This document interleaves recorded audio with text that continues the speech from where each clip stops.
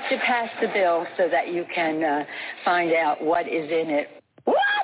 If you like your doctor, you will be able to keep your doctor. What difference at this point does it make? Doesn't make sense.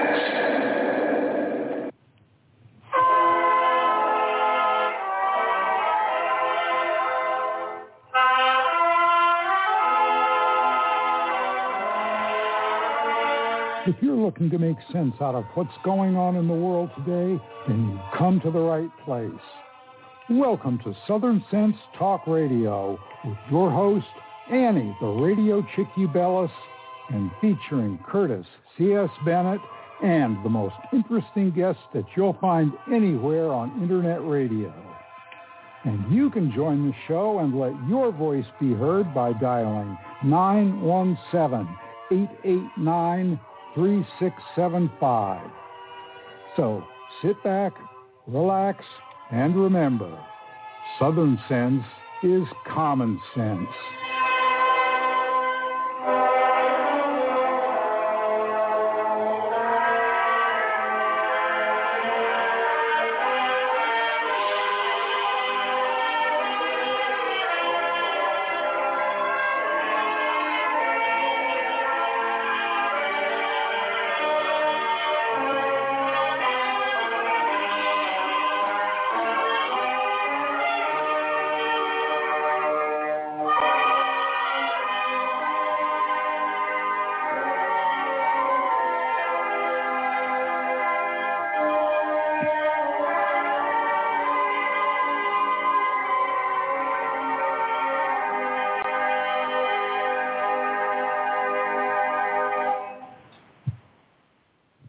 Headlines, breaking news. It's another hurricane. Oh, no, wait a minute. It's an earthquake. Oh, no, it's another riot going on. Oh, the world is falling apart. Every day, another shocking headline makes you wonder, what will tomorrow bring? That's why those who know what's coming are using today to prepare. I'm talking about getting your family some high-quality emergency food from My Patriot Supply. My Patriot Supply is the nation's leading preparedness company. They've been in business going on 14 years now, and they've served millions of American families. Now they want to help you by giving you $50 off their popular 4-week emergency food kit. You'll get 4 weeks of food per person, with meals designed to give you more than 2,000 calories a day. Oh, by the way, this food stays fresh for up to 25 years in proper storage, so it will be there when you need it. Other food goes bad fast, so don't wait. Go to preparewithSouthernSense.com and claim your 4-week emergency food kit. You'll save 50 cents per 50 cents. No, not 50 cents, $50 per kit if you act now. Now, you can go to preparewithSouthernSense.com, or if you're listening to the show on my website, just go to the top left-hand corner, click on Prepare. Go to Southern Sense, put a dash in the middle, Southern-Sense.com. Don't wait. Do it today. All right, and welcome back to another adventure here on Southern Sense. You're listening live on Blog Talk Radio, SHR Media, Global Enlightenment Radio, and iTunes, Stitcher, Spreaker, YouTube, Facebook, iHeartRadio, half a dozen other places. I don't even know where we are anymore. Just go to our show, put the dash in the middle, Southern-Sense.com. I'm your hostess with the mostest, the Radio Chick, Annie. Or I should say the Radio Chick-A-Dee, so I don't get sued. And my co-host, Sleepyhead, Curtis C.S. Bennett. Hey, Curtis. It's been a long night. I was up till about 3 in the morning. As you know, I'm here in Philadelphia, so I can't wait to get back to Florida. It's cold up here. Oh, yeah. Actually, it's kind of nice right here in South Carolina. We had a bit of a cold snap, but it's warming back up. So hopefully winter won't be too long. We got ourselves an exciting show and a lot to do and a lot to talk about. So we got to dive straight into this, Curtis, because the dedication is rather long. We have a lot of great guests. The cartoonist Antonio Branco, or you know him as A.F. Branco, Westley Huff. We also have Stephen Willeford. You know him as at the Texas church shooting back in 2017. He was the good guy with a gun.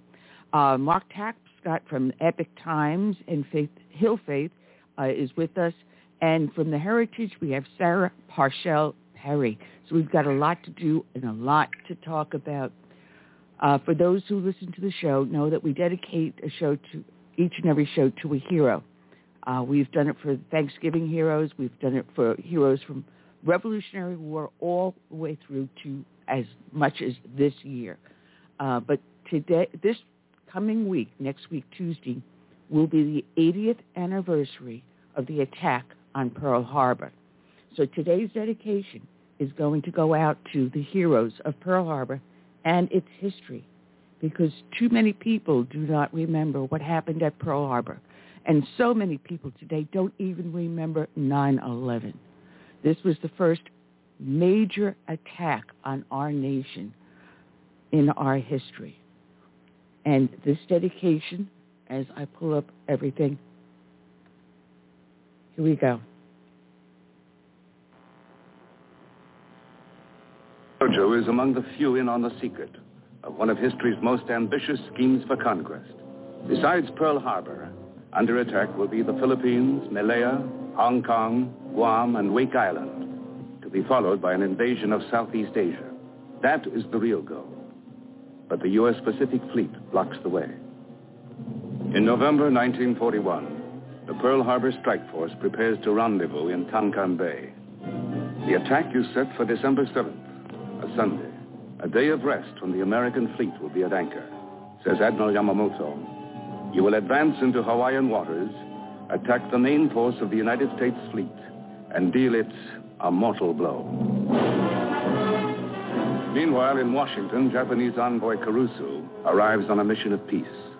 You all know how difficult my mission is, but I'll do all I can to make it a successful one for the sake of two countries, Japan and the United States. Magic is the code name for one of the greatest military secrets in American history. Combined Army and Navy operations have broken Japan's top diplomatic code. Messages from Tokyo to the Japanese embassy in Washington are being intercepted and translated. On November 20th, the Navy translates a message to Nomura and Kurusu, giving them but 5 more days to reach a settlement with the United States. On November 20th, when Nomura and Kurusu visit the State Department, knowledge of their instructions precedes them. They come to demand oil and the end of aid to China. Tojo will not allow any concession, claiming America will not risk war.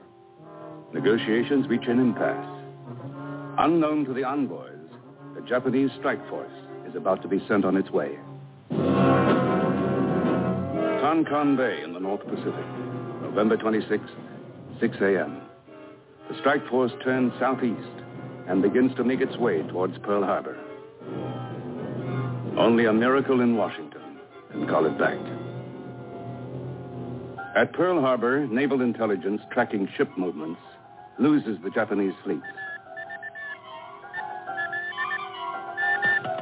November 26th, Washington. A decoded message from Tokyo is prepared for the State Department. Urgent to both you ambassadors. There must be an agreement by November 29th.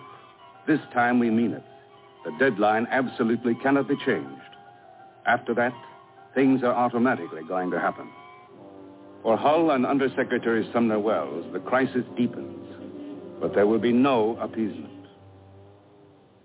On the same day, the Japanese envoys are presented with Hull's restatement of America's position. The embargo on oil will be lifted when Japan evacuates both China and Indochina. The United States will wait for an answer. Nomura and Kurusu know Tojo will never concede. So does the United States. November 27th. Pearl Harbor is sent a war warning. Hostilities may ensue. Hawaii is ordered to take defensive measures and is alerted against sabotage. So that they may be easily guarded, planes on airfields are bunched together. But Japanese movements toward Southeast Asia, perhaps to Singapore or even to Borneo, seem to indicate the attack will not come here. December 1st, Tokyo. The Japanese Imperial Council approves Tojo's decision to begin the war with the West. The date is confirmed, December 7th. The Pearl Harbor Strike Force, midway between Japan and Hawaii, December 2nd, 5:30 p.m. From Admiral Yamamoto comes the message, climb Mount Nitaka. It means, proceed with the attack. Washington, December 6th. President Roosevelt sends a personal plea for peace to Emperor Hirohito. Meanwhile, the Navy is secretly decoding the belated reply to Hull's last proposal. Addressed to the envoys, who are warned not to break off negotiations, the reply rejects all compromise.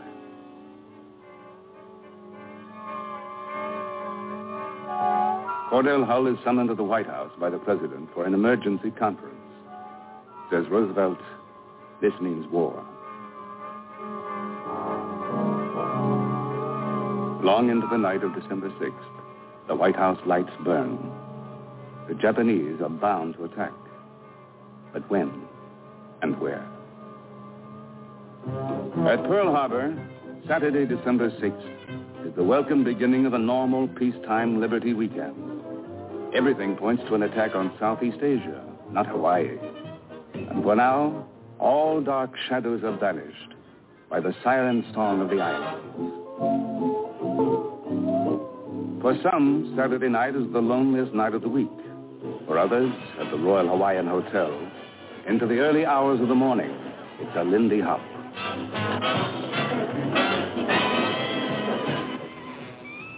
December 7th, 4 a.m., 320 miles north of Pearl Harbor. Aboard the carrier Okie, the radio is tuned in to Honolulu. Nothing seems amiss. At full speed, the carriers race southward to the plane's launching point.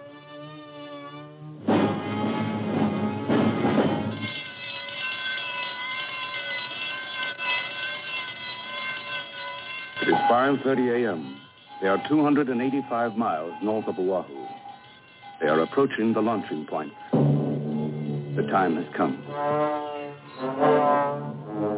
All of the ships carry Shinto shrines, at which pilots pray for the success of their mission.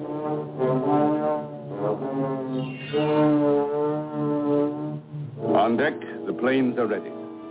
These last moments give proof to the correctness of Yamamoto's plan. They have traveled 3,500 miles undetected. The rest is up to the pilots. Their prime targets, the backbone of the U.S. Pacific Fleet, the 8 battleships moored in Pearl Harbor.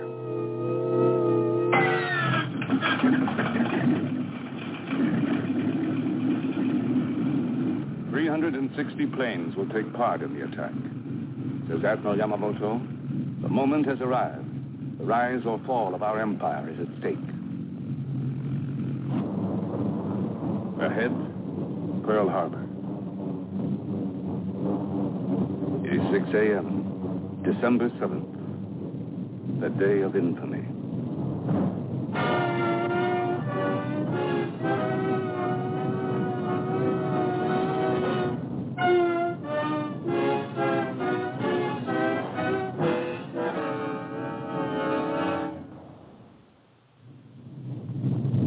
December 7th, 7 a.m.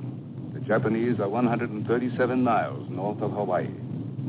7:02. On the northern tip of Oahu, a radar station is turned on by an Army trainee practicing on his own time.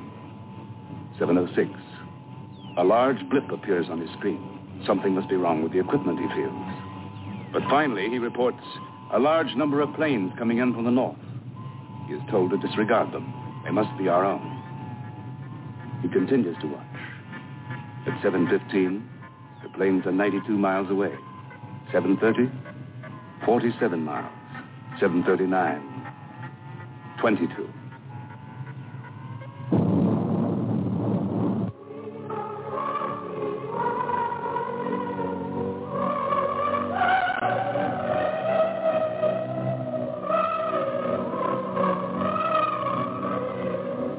December 7th in the United States.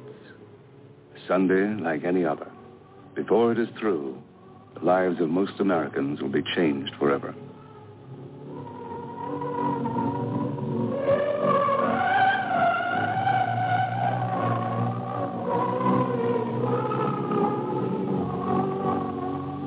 The British are bombing Berlin, the Luftwaffe burning Britain. The White Cliffs of Dover is the jukebox favorite. But more popular are Green Eyes and Blue Champagne. The war is thousands of miles away. At the Polo Grounds in New York, a crowd of 55,000 are watching the Dodgers defeat the Giants. The temperature is 37 degrees. The Midwest is blanketed with snow. Milk is 9 cents a quart. Bread, 9 cents a loaf. At the AMP, coffee is 2 pounds for 37 cents. A porterhouse steak, 29 cents a pound. These prices, like many old familiar things, will soon disappear.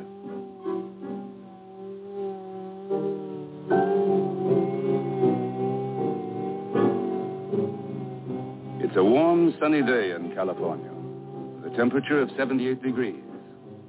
It is 10:10 in the morning, 7:40 Pearl Harbor time.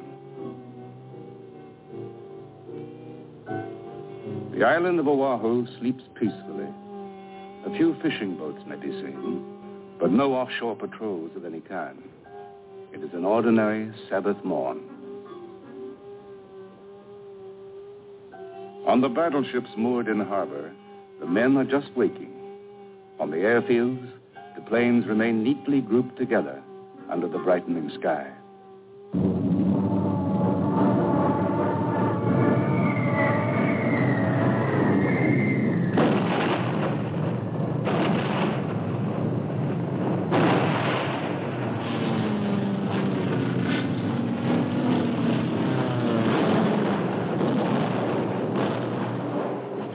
Counterattack, the airfields are hit first. The planes parked closely together make an excellent target.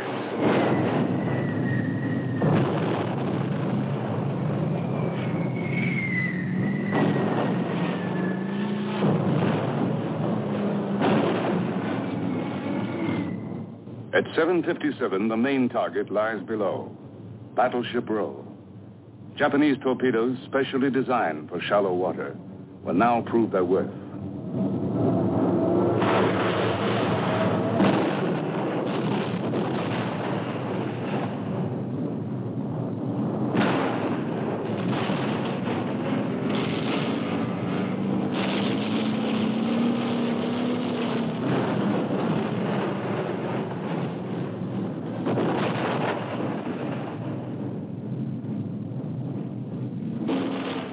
Minutes after the initial shock of attack, the Navy begins to strike back.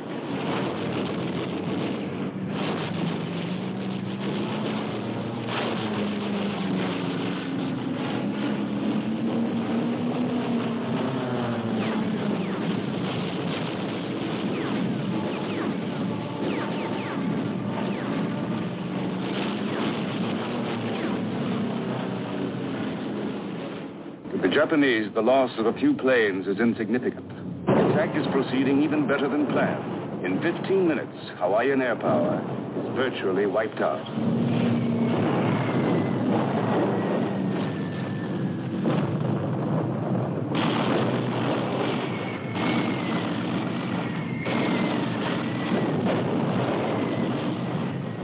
Now, the final assault on the Pacific Fleet.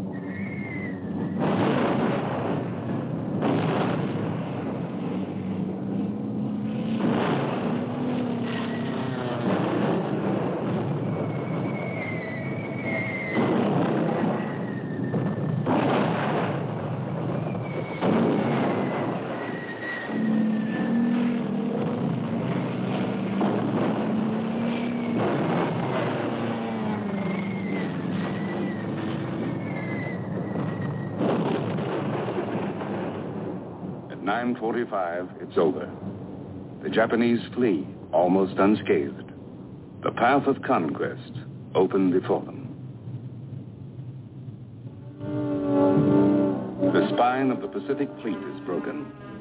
Sunk the battleships Arizona, Oklahoma, West Virginia, California. Damaged the Maryland, Pennsylvania, Nevada, Tennessee. Lost the lives of 2,400 American servicemen.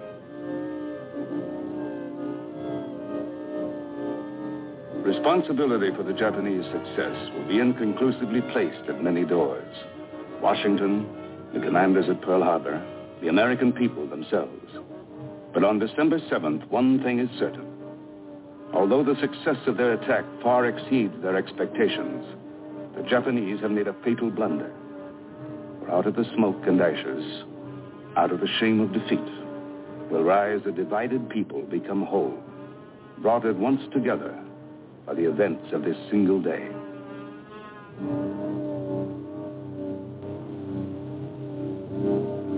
Yesterday, December 7th, 1941, a date which will live in infamy. The United States of America was suddenly and deliberately attacked by naval and air forces of the Empire of Japan. The attack yesterday on the Hawaiian Islands has caused severe damage to American naval and military forces.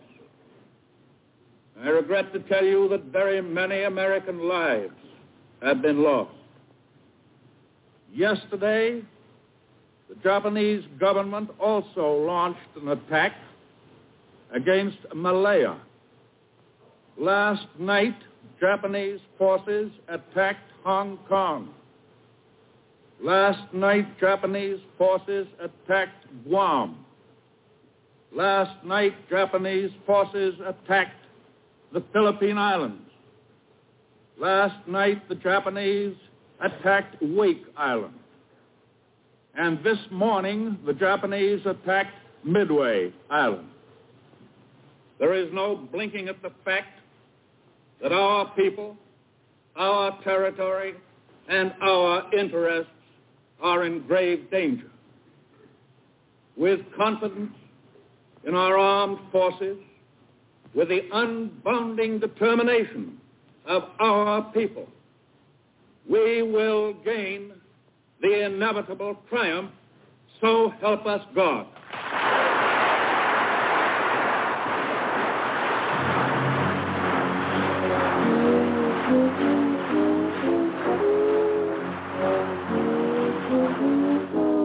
Now a once divided America becomes united by a common purpose. Clouds of confusion and dissension have disappeared. In their place, resolution, unanimity, and a promise shared to win the war.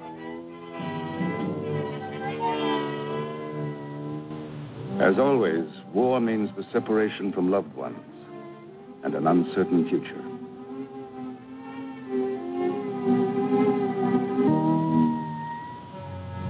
The Japanese believe the United States will settle for a negotiated peace. But they fail to understand they are dealing with a changed America they themselves have shocked into action.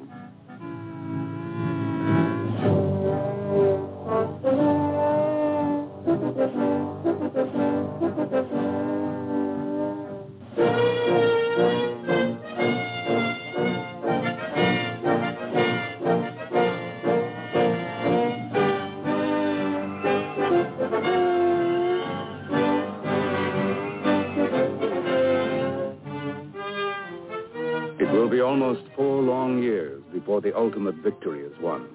It will not come easily, but for the men at the fighting front and for those they left behind, the bitter memory of Pearl Harbor and December 7th cannot and will not be erased.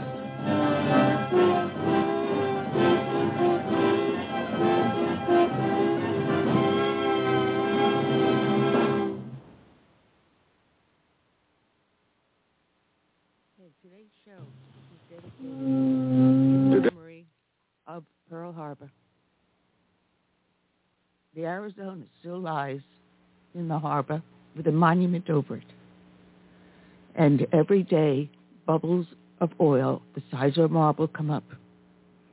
And the legend goes, when the last bubble of oil rises to the surface, the last veteran of Pearl Harbor would have passed away.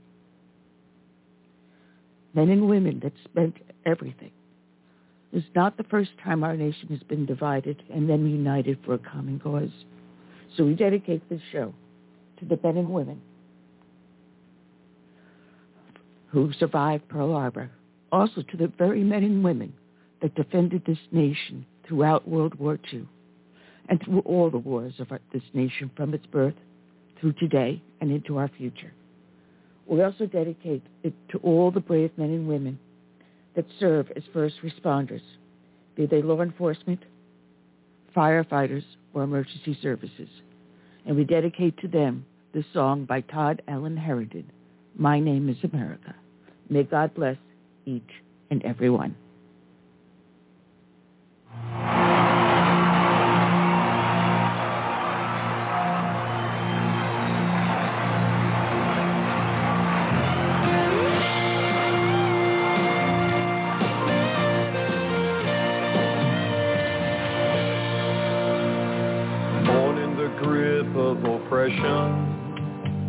I fought for my liberty. I paid with the blood of my people. Freedom has never been free. Now my door's always open to dreamers and friends. When I'm attacked, I protect and defend. My name is America. I stand proud and free. My name is America. Don't tread on me. I cannot be broken. I cannot be shamed. If you hurt me, I'll get stronger. And I'll rise up from the flames, and I'll always stand proud and free. I'm America, don't tread on me. America is my name. My strength was not taken from others gave it to me. They believe in the virtues I stand for, my respect for humanity. Now I'm challenged by tyrants who envy my power, but their vicious deeds become my finest hour, because my name is America. I stand proud and free. America, don't tread on me. I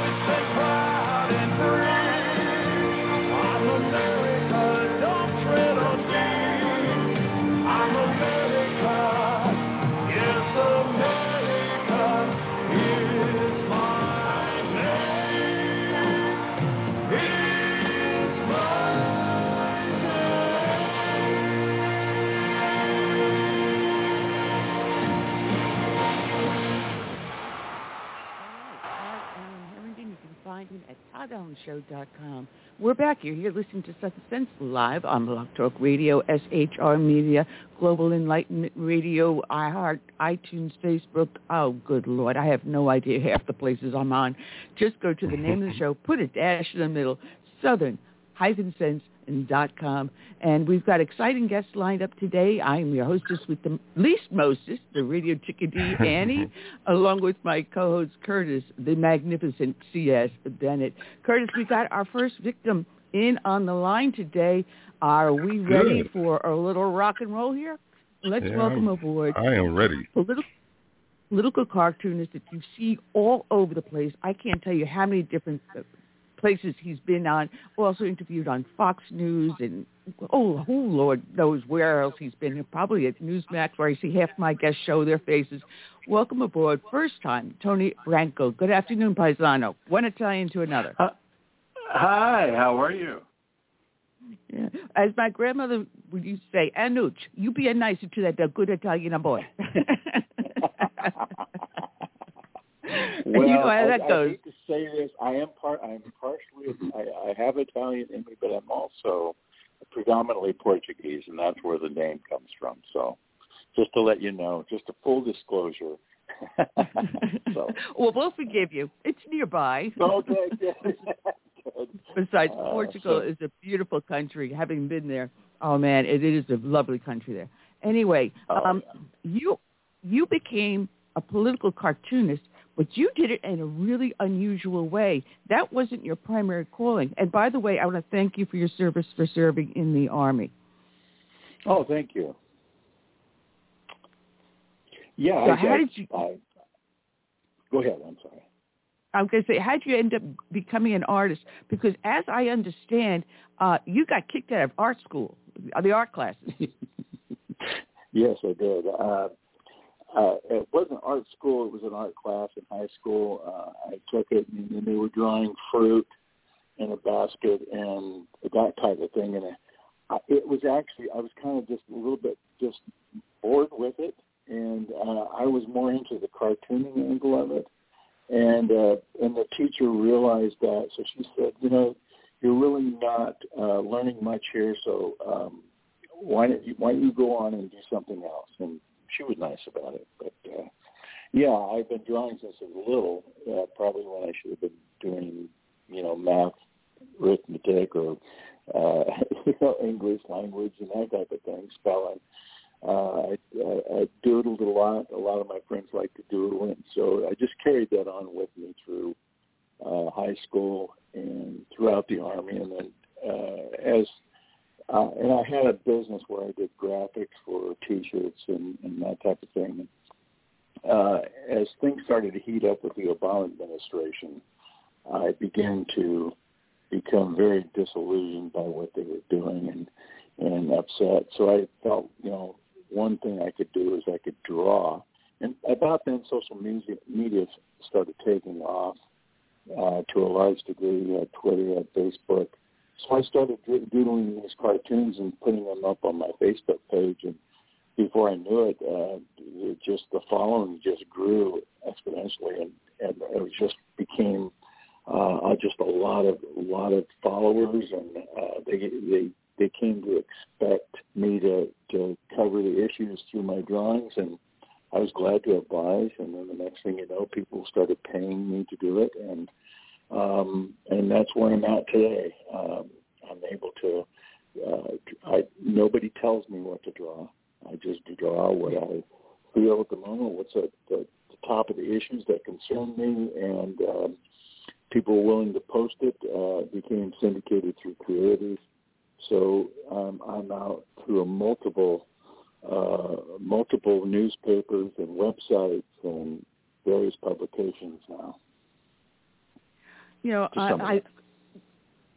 I'm one of those that started following you a long time ago, because I would pick up the paper and I'd say, well, who's this guy? Who is this guy? And the more and more I saw, you are so inventive in the way you depict things. Now, each artist has a certain style. So the second I see yours, I know it's you. Everyone has this little thing that you could pick up and say, all right, I automatically know that this is so-and-so or that is so-and-so. the two that I love the most are you and the person that draws Mallard Fillmore. I get that to my inbox every day between the two of you. But you have come up with a lot of creative things.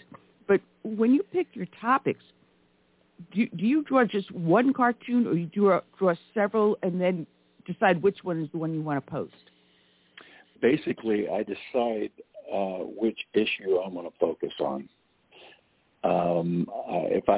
If I have an issue that I'm passionate about, generally I'll come up with a cartoon about it, and that's how I go forth. Now I may do quite a few drafts, real quick, sketches until I come up with something I think is going to work and communicate what I'm trying to say.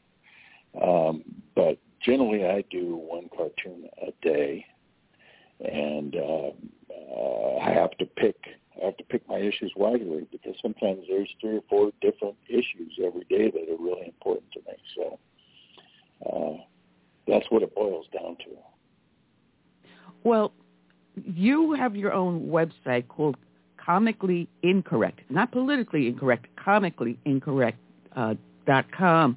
And actually, there was a post on your LinkedIn page the other day, maybe it was yesterday, but someone was criticizing you for posting the cartoons.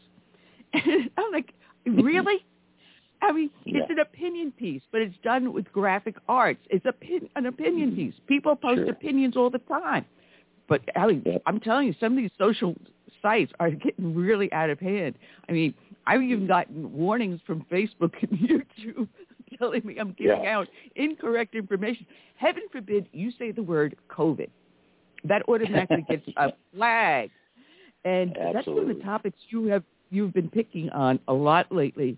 And my mom was watching Anthony Fauci and something that Newsmax had on there. God bless. She's 89 years old. Bless her soul. She's a little Italian grandma. I'm stuck. But she's looking at it, and she hates Fauci.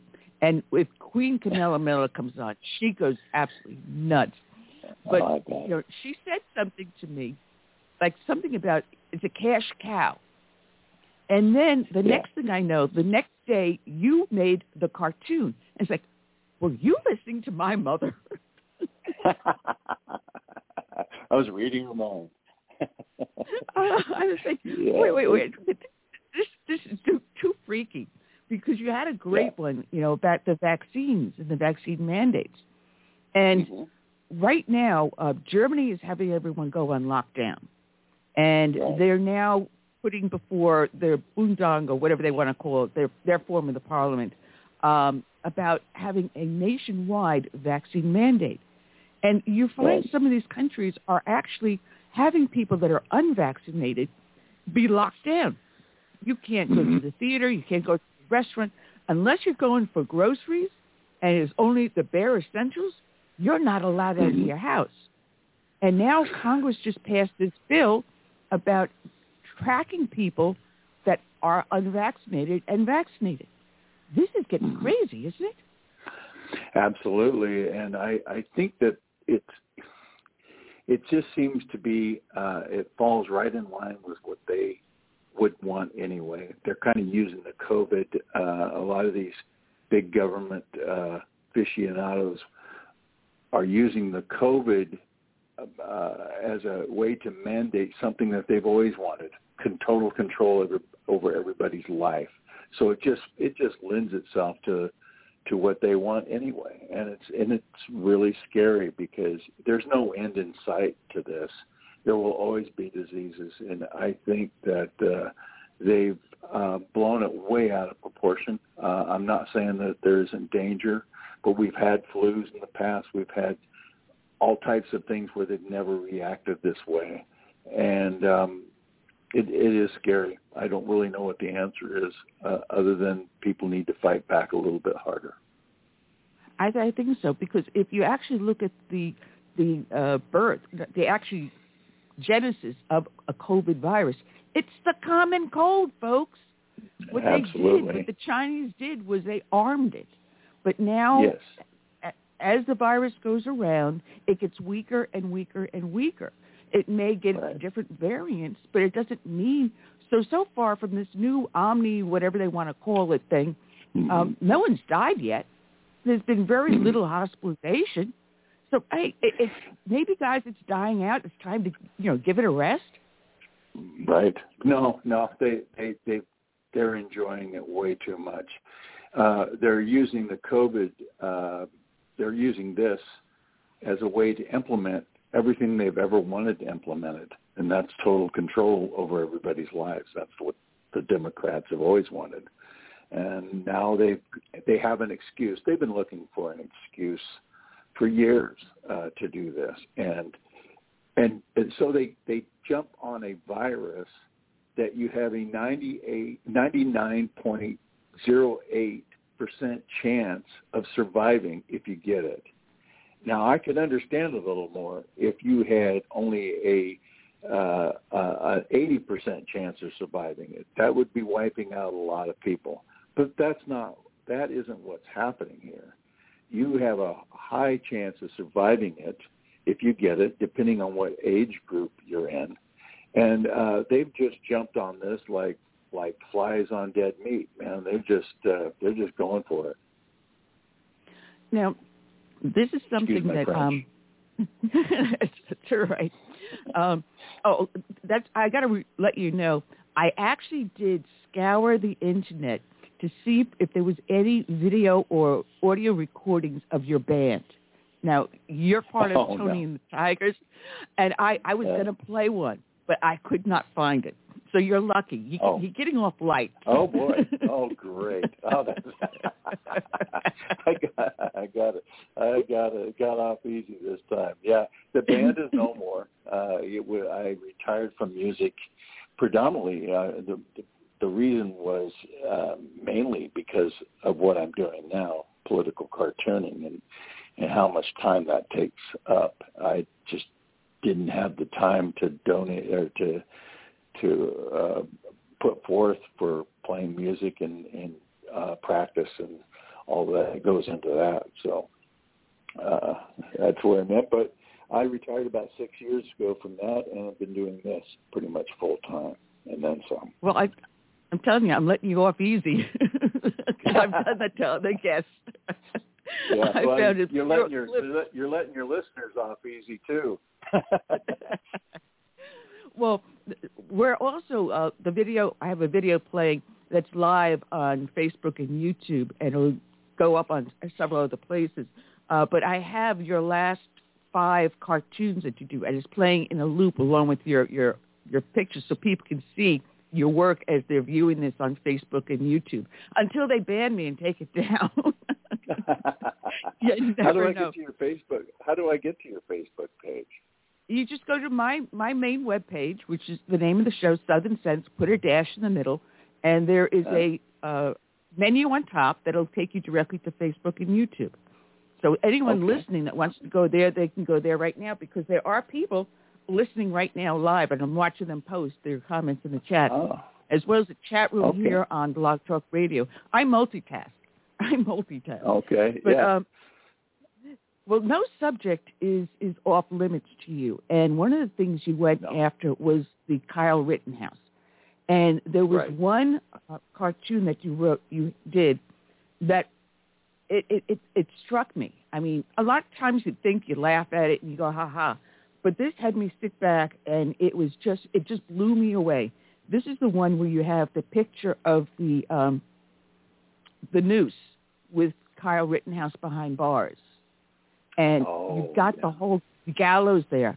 And it was just so magnificently done. And it just hit me like what this poor kid was going through, and listening to the chants outside during his trial, and how that jury, despite hearing all that, came up with the right verdict.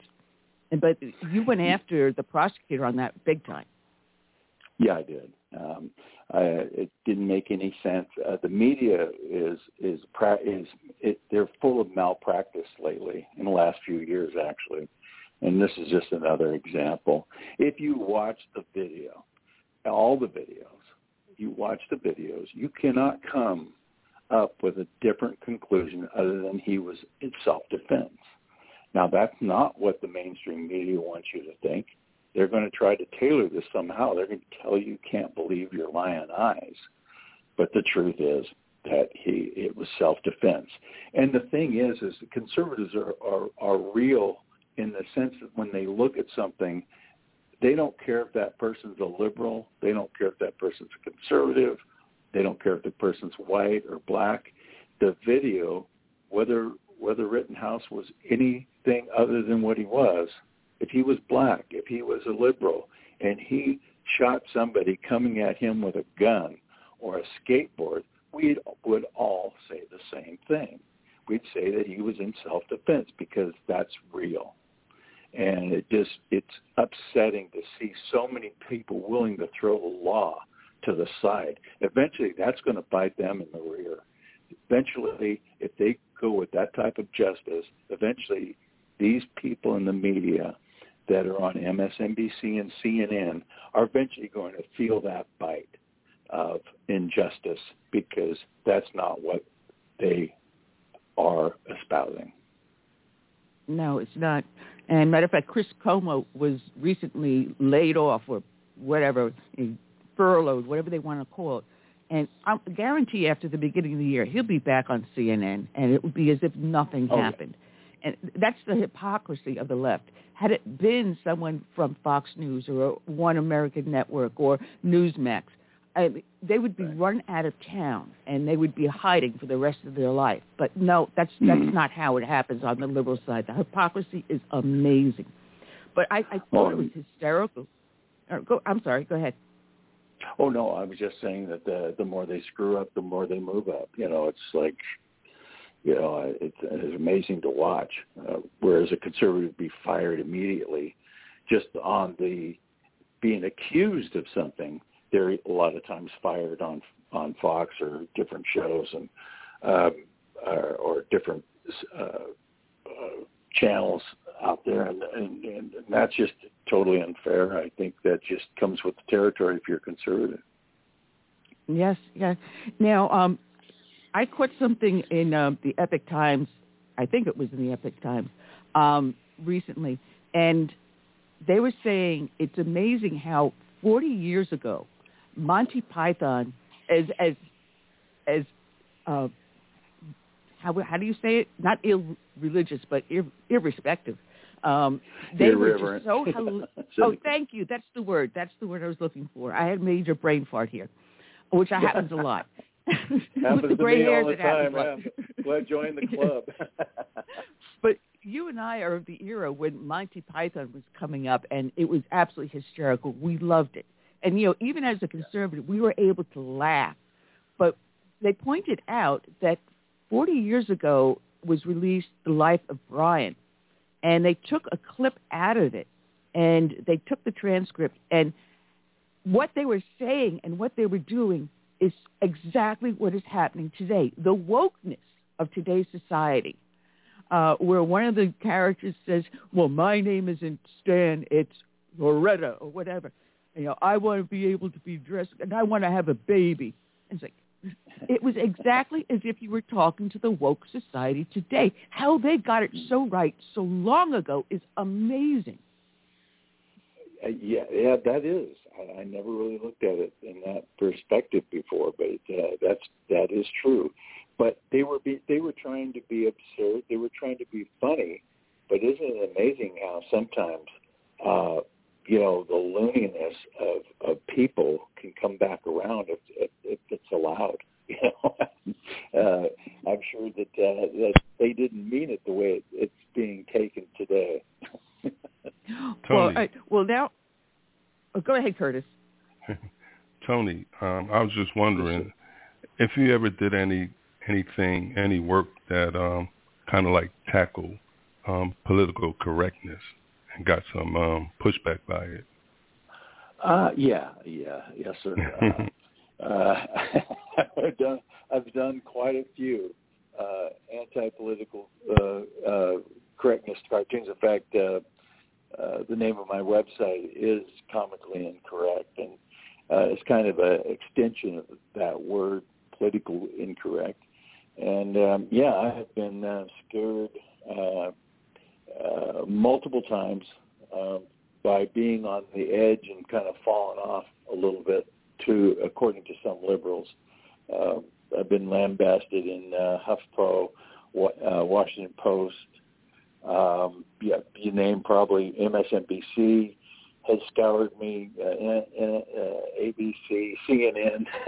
They've all had their turn at me here and there, different cartoons that I've done.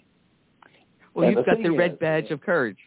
Yeah, the thing is that whatever they accuse me of is so far removed from what is communicated in the cartoon, especially if it's like racism or whatever, anti-gay or any of those kind of things. The cartoon might be along those lines of an issue, but it isn't doing what they say it's doing. You know, there's no racism in there. There's no homophobia in there. There's none of this. It's bringing up the issue and showing the hypocrisy a lot of times that is in that issue from the left, coming from the left. So, well, you know, here I got a little food for you to work on, because I don't know if you caught the little bit of a video clip they have. Queen Kamala was with Mayor Pete at the transportation. She was in a bus with people in the bus, and she's tooting the horn, and she starts to sing the song, and the wheels go round and round and round, you know, with that cackle. You've got to find that clip, look at it, and you've got to lampoon her and Mayor Pete with her. The second I saw that, I said, "You've got to do something about that one." But I'll definitely take a look at it. That's an interesting tape. Yeah, this was just yesterday. You know, so this woman cannot do anything correct. She is the biggest failure that has ever crossed this earth. But I loved it where she was saying, "Well, I got bused to school, blah, blah, blah." Well, so did I. Yeah. But half the time I had to get my younger brother and sister onto their bus, so I missed mine, so I ended up walking 2 miles. So she had the pleasure of riding the bus to school. But I only had the pleasure of riding it back home. So Queen Camilla Mella, I don't feel sorry for you. No, she's a prime example of if you put your priority on color as opposed to as a color and perspective as far as political persuasion. And I think that we have the brightest and best of everybody, and we have people of color, we have people of we have Caucasian, we have a lot, but we as conservatives base most of what we do on who we pick on merit. It's not about your color. It's about what can you bring to the table and what can you accomplish. Just because you're a person of color and you dated one of the mayors in San Francisco doesn't qualify you to be vice president. Well, dating is a polite term for what she was doing. I'm trying to be gracious. More so trying to be gracious verbally, more so than in my cartoons. But well, I love the way you always pick President Biden. I have to bite my tongue when I say that, in your cartoons, because there's always a teleprompter there, and there's always an empty cloud. And I love it. I love it. Yeah, the thought bubble, the infamous thought bubble that Biden carries around that's empty, and his teleprompter with the Obama logo planted in it, and that is to signify that he's just an extension of the Obama administration. And a lot of the people that were in the Obama administration are telling him what to do and what to say, because I don't think he has the ability to think past whatever he's told to do. He doesn't think past on all the policies that are coming forth. I feel like most of the policies that Joe Biden is coming across with are coming directly from the old Obama administration. I think that Obama himself was a pretty smart guy, had a lot of charisma, But I think a lot of those people that were with him are now leading Biden. And Biden just pretty much says what's on his teleprompter, and I don't think he understands what he's saying on the teleprompter.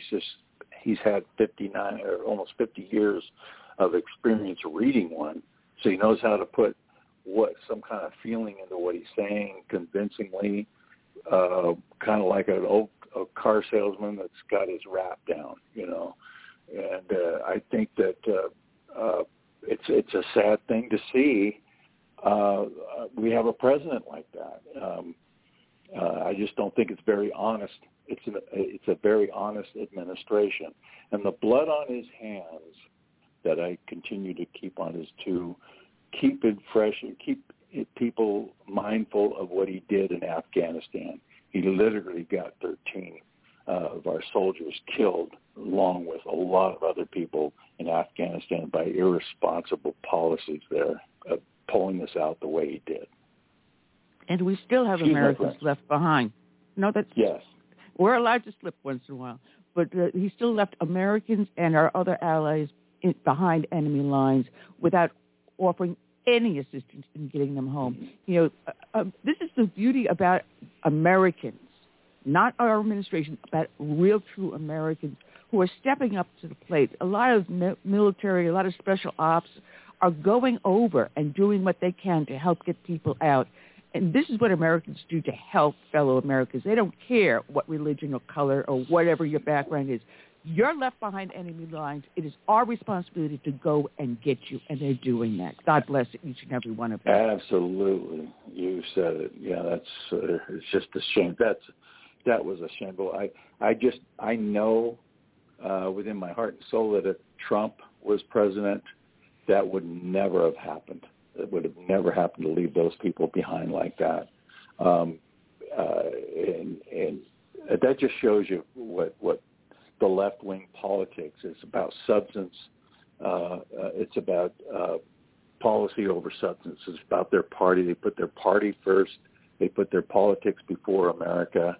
And that isn't the way I looked at Trump throughout all of his policies, through his 4 years and what he accomplished. Seemed to always be geared to the American people and our country, what benefited us. And it's the exact opposite with Biden and how he handles the border, how he handled Afghanistan, the economy. Just go down the list. It's just despicable what he's done to this country. Oh, yeah, and then can we throw in President Fauci? Right? Yeah. President Fauci. Yeah, President Fauci. That's the absolutely. Oh man, and there's going to be a lot more that's going to come out about Fauci, because Gateway Pundit posted something about his using orphans, American orphans, or kids that were taken out of homes that were parents had died, or they were drug abusers, or they were behind bars, and using them to experiment drugs on them. And 85 of these kids died. This is in the Gateway Pundit. And knowing Jim Hoff, he doesn't print anything that is not the truth. And 85 of these kids passed away, which actually died at the hands of Anthony Fauci. He's got a lot of blood on his hands, and I think it's going to explode real soon. And I just pray that we get rid of this thing. If it's ever allowed to get out there in full bore, I don't expect MSNBC or CNN to report on this. So it's going to be relegated to the margins, probably too much. And I hope it gets out. I really do hope it gets out to the mainstream, because just knowing what he did with gain of function should have never happened. And our tax dollars should have never gone to it. And he's been caught lying time after time after time. And just anybody that can allow a dog or an animal to have his head stuck in a cage and to be eaten alive by sand fleas is a despicable human being. And so anyway, I'll get off my soapbox on that, but well, it's just crazy. Tony, People can find you at comicallyincorrect.com. And the article I was quoting about Monty Python 40 years ago was actually in PJ Media by Stephen Green, dated December 1st, if you want to take a look at it.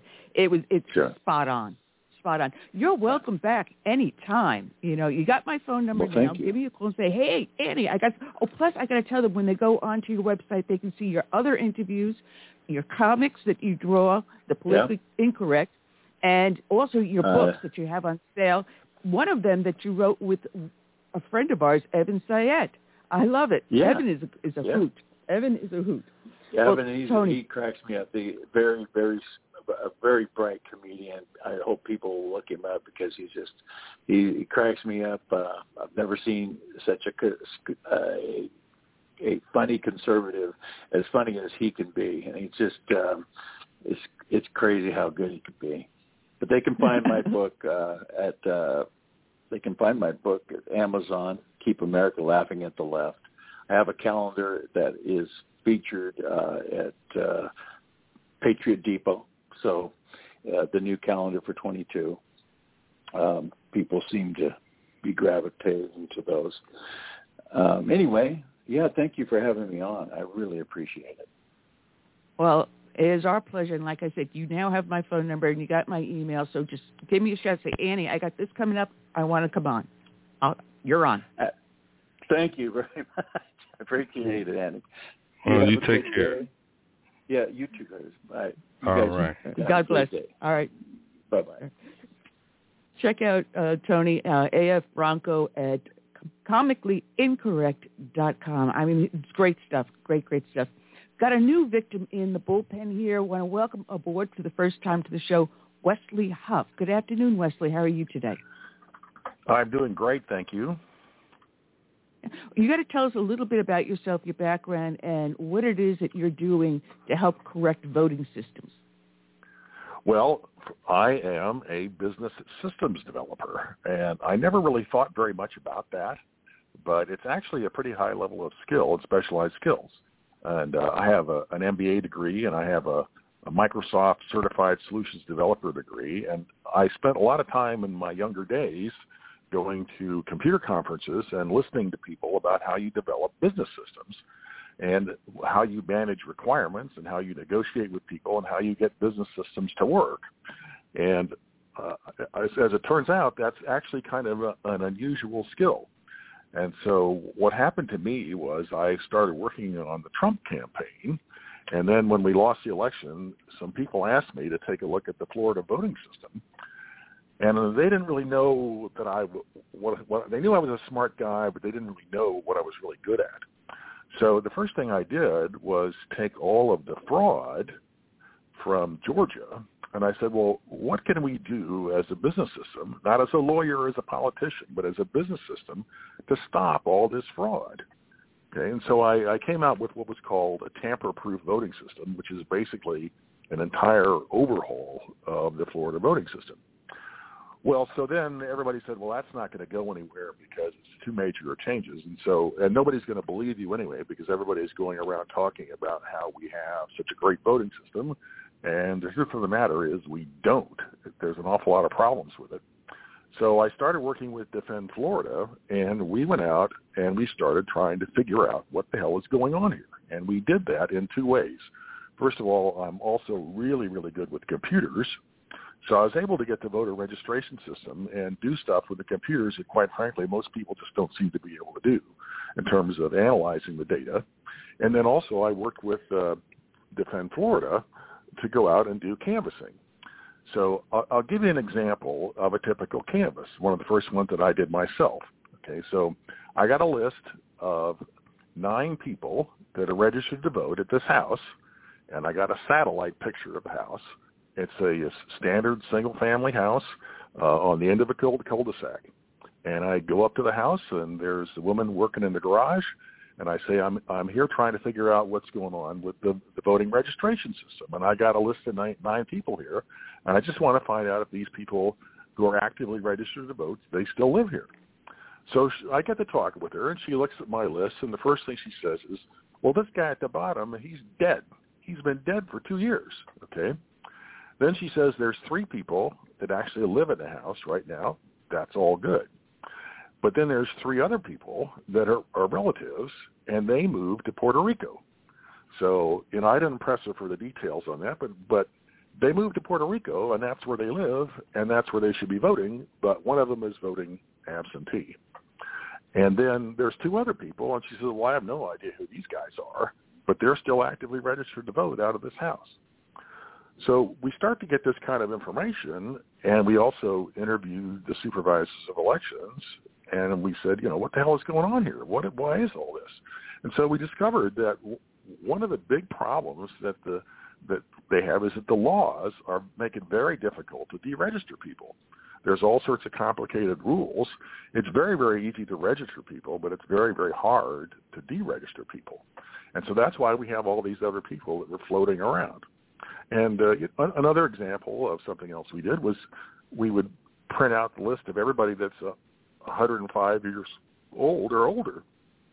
And sure enough, at least most of those people are dead. And you probably do the same thing for anybody that's over 100. Most of those people are dead. And so what you find, which is really interesting, is that we have 67 counties and we have 67 different voting systems. And you can look at some of these metrics, like how many people that they have that are registered to vote that are over 105. You can tell pretty readily how good a job they are doing at maintaining the registration database. So then Defend Florida, continued onward, okay, and one time they had more than 100 people in the field knocking on doors, and they're finding, you go up and you ask someone, well, did you vote in the last election? They say, no, I didn't vote, but hey, it shows on the thing that they voted, okay? Or you say, well, how did you vote? Did you vote early or on election day or by vote by mail? They say, oh, I voted on election day. Well, it shows in the records that they voted by mail, okay? And so that's the kind of stuff you're getting. And so then the word sort of gets out of what we're doing, and I start to get pestered by these guys from out of state, and they're bombarding me with, well, hey, what about this? What about this? So one of the things they sent me was people who are voting out of UPS stores, okay, and FedEx offices, and virtual offices. So a virtual office is something where you go and you rent a secretary and a conference room, okay, so that somebody calls your business, a secretary picks up the phone and says, this is your company, and you have a sort of a front for your office, but you don't have to pay for a whole building. You say you pay $100 per month. Well, people register to vote out of those kind of places. And then they do the same thing with the UPS stores. So they have essentially a mailbox, okay, and that's where they're registered to vote out of it. So we started looking at those kind of things, and what we're trying to do now is we're trying to put together all this information about all these types of issues, and we're trying to get corrective action from it. Now, another really good example is people who live in apartments and don't have apartment numbers. Now, this goes back to the way the laws are written. So once again, there's a lot of problems with people not being deregistered because of the way the laws are written. Well, there's also a really big problem with people who live in apartments, and everyone has an apartment number, but they don't. They don't have an apartment number. But the law says if you have an address of legal residence, you got to have the apartment number. But in the very next sentence, the law also says, hey, you can still register to vote and vote even if you don't have an apartment number. So the laws have been deliberately corroded and corrupted to allow this kind of stuff. Okay, so there in the top 14 counties, there are like 72,000 people who live in apartments, and it's apartments, it's trailer parks, stuff like that, who don't have a number, and everybody else does. And this is a really critical concept because the two things that matter the most when you vote is, number one, who you are, the identity of you as a person, and you're a citizen, and the second thing is where you live, because where you live determines which election you're going to be voting in. And if you don't know where you live, how can you be voting? Okay, so if you don't know your apartment number, you don't know where you live, how can you be voting? That's the basic concept. All right, so so then we also decided to take a look at how well people were following the Postal Service requirements for putting in the addresses. Again, because the address is a big deal. It's an important concept. So the Postal Service has a publication called Publication 28, which describes how you put in addresses. Okay, and of course there's a page on how you're supposed to put in apartment numbers. You're supposed to put in something like APT, then a space, and then 100. Okay, or if it's a lot, it's LOT, space and 100. Okay, well, so we started looking at they're called secondary unit designators, and looking at how everybody's doing across the board. So there's one county called Collier County where over 80,000 records, they had 20 mistakes, and everything else is exactly correct. But if you go to a county like Miami-Dade, you're going to find between 50 and 80,000 errors where they don't have the right numbers. And the other thing that's really, really interesting is that there's a guy in Marion County whose name is Wesley Wilcox. And this guy is the supervisor of elections, and he's also the chief of the Florida Supervisors of Elections. So I go in and I look at how they're doing with the apartment numbers, the secondary unit designators for his place, and there's no APTs, there's no lots, there's no trailers, there's no buildings, there's none of that stuff. Everything is a unit. So here we have this guy who's the supervisor of elections and head of the Florida Supervisor of Elections group, and in his county, they can't even get the addresses right. Okay, so that's the kind of stuff that we're finding. Okay, all right. So let's take a break. And you got any questions for me? Hey. Go ahead, Curtis. No, I was just going to say welcome to the show, since I didn't get a chance to when you came on. But that is a mouthful. It is. It's absolutely astonishing. It's just astonishing. Yeah. Can't trust anybody. Yeah, you can't trust anybody. What? And so the next. Go ahead. Well, what about the ID once you go to vote? Is Florida still are they doing that, comparing your actual driver's license or state issued identification to the voter roll, and then looking at the address to make sure they match? Well, that's a really, really interesting question, and the answer comes in several parts. Okay, the first part is about 45% of the ballots were vote by mail ballots in the last election. So how people get identified and how they turn in those ballots is another whole story, and it's not a very good one, okay, because there's plenty of room for fraud. But if you just go down and you vote in person, okay, then you're expected to produce an ID, okay? But again, the way this stuff happens is they've systematically corroded the laws. For example, how many senior citizens do you think are in the state who are people that are more than 65 or older? I'm guessing maybe 20% of the population, because we have a lot of people that are seniors. If you're a senior, you don't have to produce an ID to vote. And I don't know why the hell they did that, because I think almost every senior would agree, hey, I'm happy to show my ID to vote, okay? And then another thing that they did that's really fascinating is you can go down there and you can have a New York State condominium association identification, and as long as it's got your picture on it, okay, you can give that to them and say, here I am, here's my New York State condominium association identification, okay, and they're not allowed to say, but now wait a minute, that doesn't have a Florida address on it. They're not allowed to ask you that, okay? They have to, as long as that's your name and your picture on it, they have to accept that as a valid form of identification. So they sort of systematically take each one of the protections we have and gradually corroded them over time. And the reason why they're doing that is because the special interests want to game the system. They want to game the system to their advantage. And what happens is you have a lot of people go along with it who shouldn't be going along with it because for some reason they think they can take advantage of it themselves. But at the end of the day, it's not going to work. In fact, another interesting story that I found out quite a while ago in Miami-Dade County, they were doing ballot harvesting. okay? And so, the way it got so bad at the end that what would happen is some guy would drive up with a pickup truck full of ballots, okay? And then to beat that guy, pretty soon another guy would come along and he would have a trailer truck full of ballots. And so it got so ridiculous that they actually passed a really good law to outlaw ballot harvesting, okay? And so Miami-Dade has got one of the best laws in the state to stop ballot harvesting right now because of that, because it got so bad. But what you can see is that the system devolves into something where everybody's just trying to out-cheat each other and not really win by persuading the voters and getting them on their side. Man, this is crazy.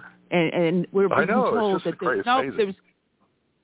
there's no cheating. There was no cheating in the last election. Everything was fair and square. But when you say in one area, one county, there was a discrepancy of 72,000. And some of these elections are only won by just a couple of thousand. So the change in the vote by 72 is well, those are 72,000 people who live in apartments, and they don't have apartment numbers. Now, the thing is, there's a couple of issues with that beyond what I said already. One is, if you send a vote by mail ballot out to one of these apartment addresses and there's no apartment on it number, who's going to get the ballot? Okay, because maybe the post office. Yeah, maybe the post office guy knows who it is, but let's assume that they don't. Okay, who's going to get the ballot? So the ballot could be stolen. So that's a reason why you don't want to do that. But mostly it's the concept of you should have an address to vote. Okay, and it should be your exact address and your correct address. And the fact that they're not doing that is showing that they're not doing a professional job in maintaining the system. There's another principle that I tell everybody, and I said, you can only write so many laws and rules to govern how people do things, but if you're running like a business, you need best business practices. You need to do things that are the right way to do it. And a good example of that would be, okay, so why don't they have computers that tell them which buildings have apartment numbers and what the correct syntax is? So somebody goes into the computer and they type in the address, and up comes a thing that says, hey, these are apartments, and if you're going to put a number in there, it's got to start with APT and then 100. And that's what the computer tells you to do. And if you try to put in something else, it either suggests the correction for you or it won't let you do it. Okay? And those are best business practices. Everybody does that. All right, so maybe I should tell you. All right, go ahead. Well, it's funny because a lot of times I'll print postage off labels off the computer from the post office, and if you put in an incorrect address, it's going to tell you that. So why exactly. isn't the That's exactly correct. That's exactly right. Because the Postal Service has computers that do that, and they're operating under best business practices. Probably the best guys in the world for that kind of stuff are Amazon and FedEx and those guys. I mean, they live and die by addresses. They're going to have it right. Okay, they're going to get it right. Let me tell you some of the other things about what we're trying to do about all this. Okay. Okay. So first of all, okay, I listened to a little bit of your show at the beginning, and, we've got an awful lot of really bad things going on in the country that are very disheartening. And the single most effective thing we can do to stop all this bad stuff is to fix the voting systems, because then we can vote out all these people that are doing all this crazy stuff. That's the best way to do it. And if we can fix Florida and then get the other 30 red states to have really good voting systems, we can take control of the federal government again and control of the Senate easily. So that's why all this stuff is really important. And I would urge people to join their local county Republican Party and get them to push this issue, and also to join Defend Florida and help them canvass. But I like the Republican Party county groups because they're the ones that are running people for election. They're running people for school board members and county commissioners and mayors and stuff like that. And so they have a big stake in making sure that the elections are good and solid. And so far, the Republican Party has really been ducking this issue, and it's time for them to man up and get involved and push to get all this fixed. All right. So anyway, we've managed to sort of kick open the back door of the state legislature and get some information to them about what the changes are that need to be made. And one of the things that I did was I went through all the laws and marked them up. So I put together a 59-page document.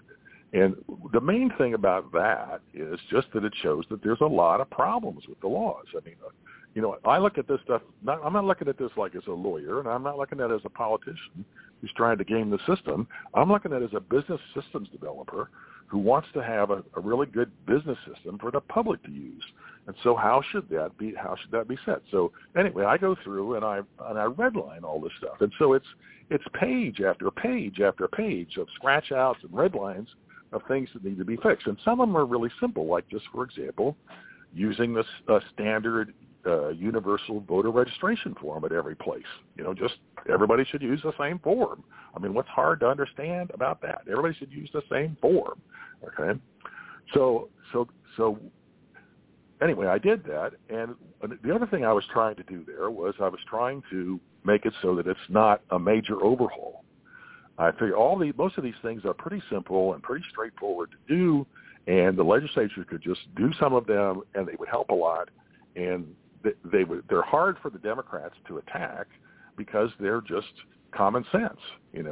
Everybody uses the same standard voter registration form. Okay, what's the problem with that? Okay, so anyway, we've managed to give that to some of the state legislatures, and Defend Florida has also been talking to people in Tallahassee and the governor's office and saying, look, we got all this data from all these problems, and here's some stuff you can do to fix it. Okay, so there's actually a lot of proposals up there in Tallahassee right now on what to do to fix that, and somehow we're going to have to get the right people focused on this to get the right legislation passed. Let me give you a good example of something that we're very concerned about, and we sort of have a top list of things that we really, really want, and one of them is to get rid of the digital signatures at the DMV. So if you go down to the Department of Motor Vehicles and you register to vote, most likely they will have you sign a tablet. Okay. Well, now if you later request a vote by mail ballot, you put a signature with a pen, which is called a wet signature, on the outside of your envelope that holds your ballot. And then when your ballot comes into the election headquarters, they compare your signature with the one they have on file. Well, if you use your finger to scratch a signature on a tablet down at the DMV and you use the pen to write it on the outside of the ballot envelope, they're not going to match. Okay? They're just not going to match. So one of the things we want them to do is just don't do that. Just give them a standard form and have them fill out a standard form and sign it with a wet signature. Okay, and the other thing is that there's also the standard voter registration form is one of the very few controls on the system. I mean, there's almost no controls on the system or audits that any normal business would never function the way the voting systems do. It's like if you had a bank and you had a system set up so that any one of the tellers could wire transfer money out of the bank and nobody would even know if they did it. Okay, that's a system with no controls on it. So nobody gets to wire money out of the bank unless it has to go through a sophisticated process to make sure it's authorized and approved. And then at the end of the day, of course, they have audits where they check all the money that came in, they check all the money that got wired out, and that's how they make sure that nobody can steal the money out of the bank. Well, we have almost no controls like that. But one of the things that we do have is this standard uniform voter registration form. And when you go into the DMV and sign this tablet, you're not signing that form, okay? And the form has perjury warnings on it. And so one of the things we're talking about is trying to start prosecuting people for crimes, because we think that the best way to get the Democrats to stop doing what they're doing is not necessarily to pass another law, but just to convince them that if they do it, they could get in trouble, serious trouble. Okay, and so we want to start trying to prosecute people for that. And so for example, in Brevard County, they probably have maybe 200 to 300 cases based on the Defend Florida data of people that have potentially committed crimes. And then based on the computer analysis and things like UPS stores and stuff like that, we could probably come up with a couple hundred more. So now you're talking 300 or 400 or 500 criminal prosecutions in just one county for violations of election law. And so that's what we want to do next. We want to try to go ahead and see if we can prosecute as many people as we can in order to be a deterrent to stop the people from doing it. I mean, I'm actually not interested in sending people to jail unless they're really bad people, okay? But if they are bad people, I do want them to go to jail. So another example of the same kind of problem is that what I've heard is that they're going to sort of, the Zuckerberg type guys, they're going to literally parachute people into the state before the election, and they're going to go around doing ballot harvesting, which is illegal, but it's a misdemeanor. And so they're going to parachute these people into the state, all over the state, or bus them in. They're going to go out and do all this ballot harvesting, and then they're all going to saddle up and ride on out of the state. And since it's only a misdemeanor crime there, they can't get them. Okay, they can't prosecute them, so they can't stop them. So they can come in and do all that stuff to us from out of state with out of state money, okay, and screw with our elections, and there's nothing we can do to stop them. Okay, so that's the kind of stuff that I'm really, really worried about and really trying to figure out what to do to stop. Okay, so anyway, we want to put together these criminal cases. We want to give them to the supervisor of elections, and we want to say, hey, what's the story here? And if this is a crime, we want you to refer it to the sheriff. And we want the sheriff to look at the case and say, if it's a crime, we want them to prosecute it. And then if they won't do that, the governor did something really spectacular just recently, which is something that, quite frankly, we've been pushing really hard for. He appointed this new special task force that's going to have law enforcement to look at election crimes. So there's two people in the state law that are specifically designated to investigate election crimes, and one of those is the county sheriffs, and the other one is the governor. So finally what's happened is the governor's putting together this task force of people to start looking at some of these crimes. So at least now we have some place we can go to with these crimes and say, hey, look at this. And I'll give you another really good example of a crime. Let's say that you own a house and you sell the house, okay? But after you sell the house, you keep voting out of that house. You're still registered to vote. They never take you off the registration things. And maybe you have an out-of-state mailing address, and they send your ballot to your out-of-state mailing address. Maybe you're living in New York, and you're still registered to vote. They're sending you the vote-by-mail ballots, and you're still voting out of that house. Well, that's a pretty simple crime to do something about because you can get the date that the house was sold. I mean, the guy owned the house. He lived there. He sold the house. He doesn't live there anymore. But then after he sold the house, he still voted out of there. So that's a pretty clear crime. They ought to be able to take that and say, hey, we should be able to prosecute that. Okay. And there's a bunch of others like that. Look, on that one example, why aren't we going after them for the felony of using the U.S. mail to commit fraud? Hey, I love it. Anything that we can do like that, I love it. I mean, I think there are in many cases some mail crimes involved here. Okay, there really are. I'll tell you another really interesting example. I mean, this kind of stuff it's just one thing after another. So another thing that I got from the out-of-state people, okay, who are pestering me with all this stuff, is they give me this list of people, and they say, well, hey, these people, they have the same address, and they have the same last name, and they have the same birth date. And usually they come in pairs. Sometimes they're triplets. But those people, we're calling them the twins because they have the same address, the same last name, and the same birth date. Okay? And there's hundreds of these in most counties, and in some cases thousands of them. So the question is, are they really twins or not? Well, I don't think so. Okay?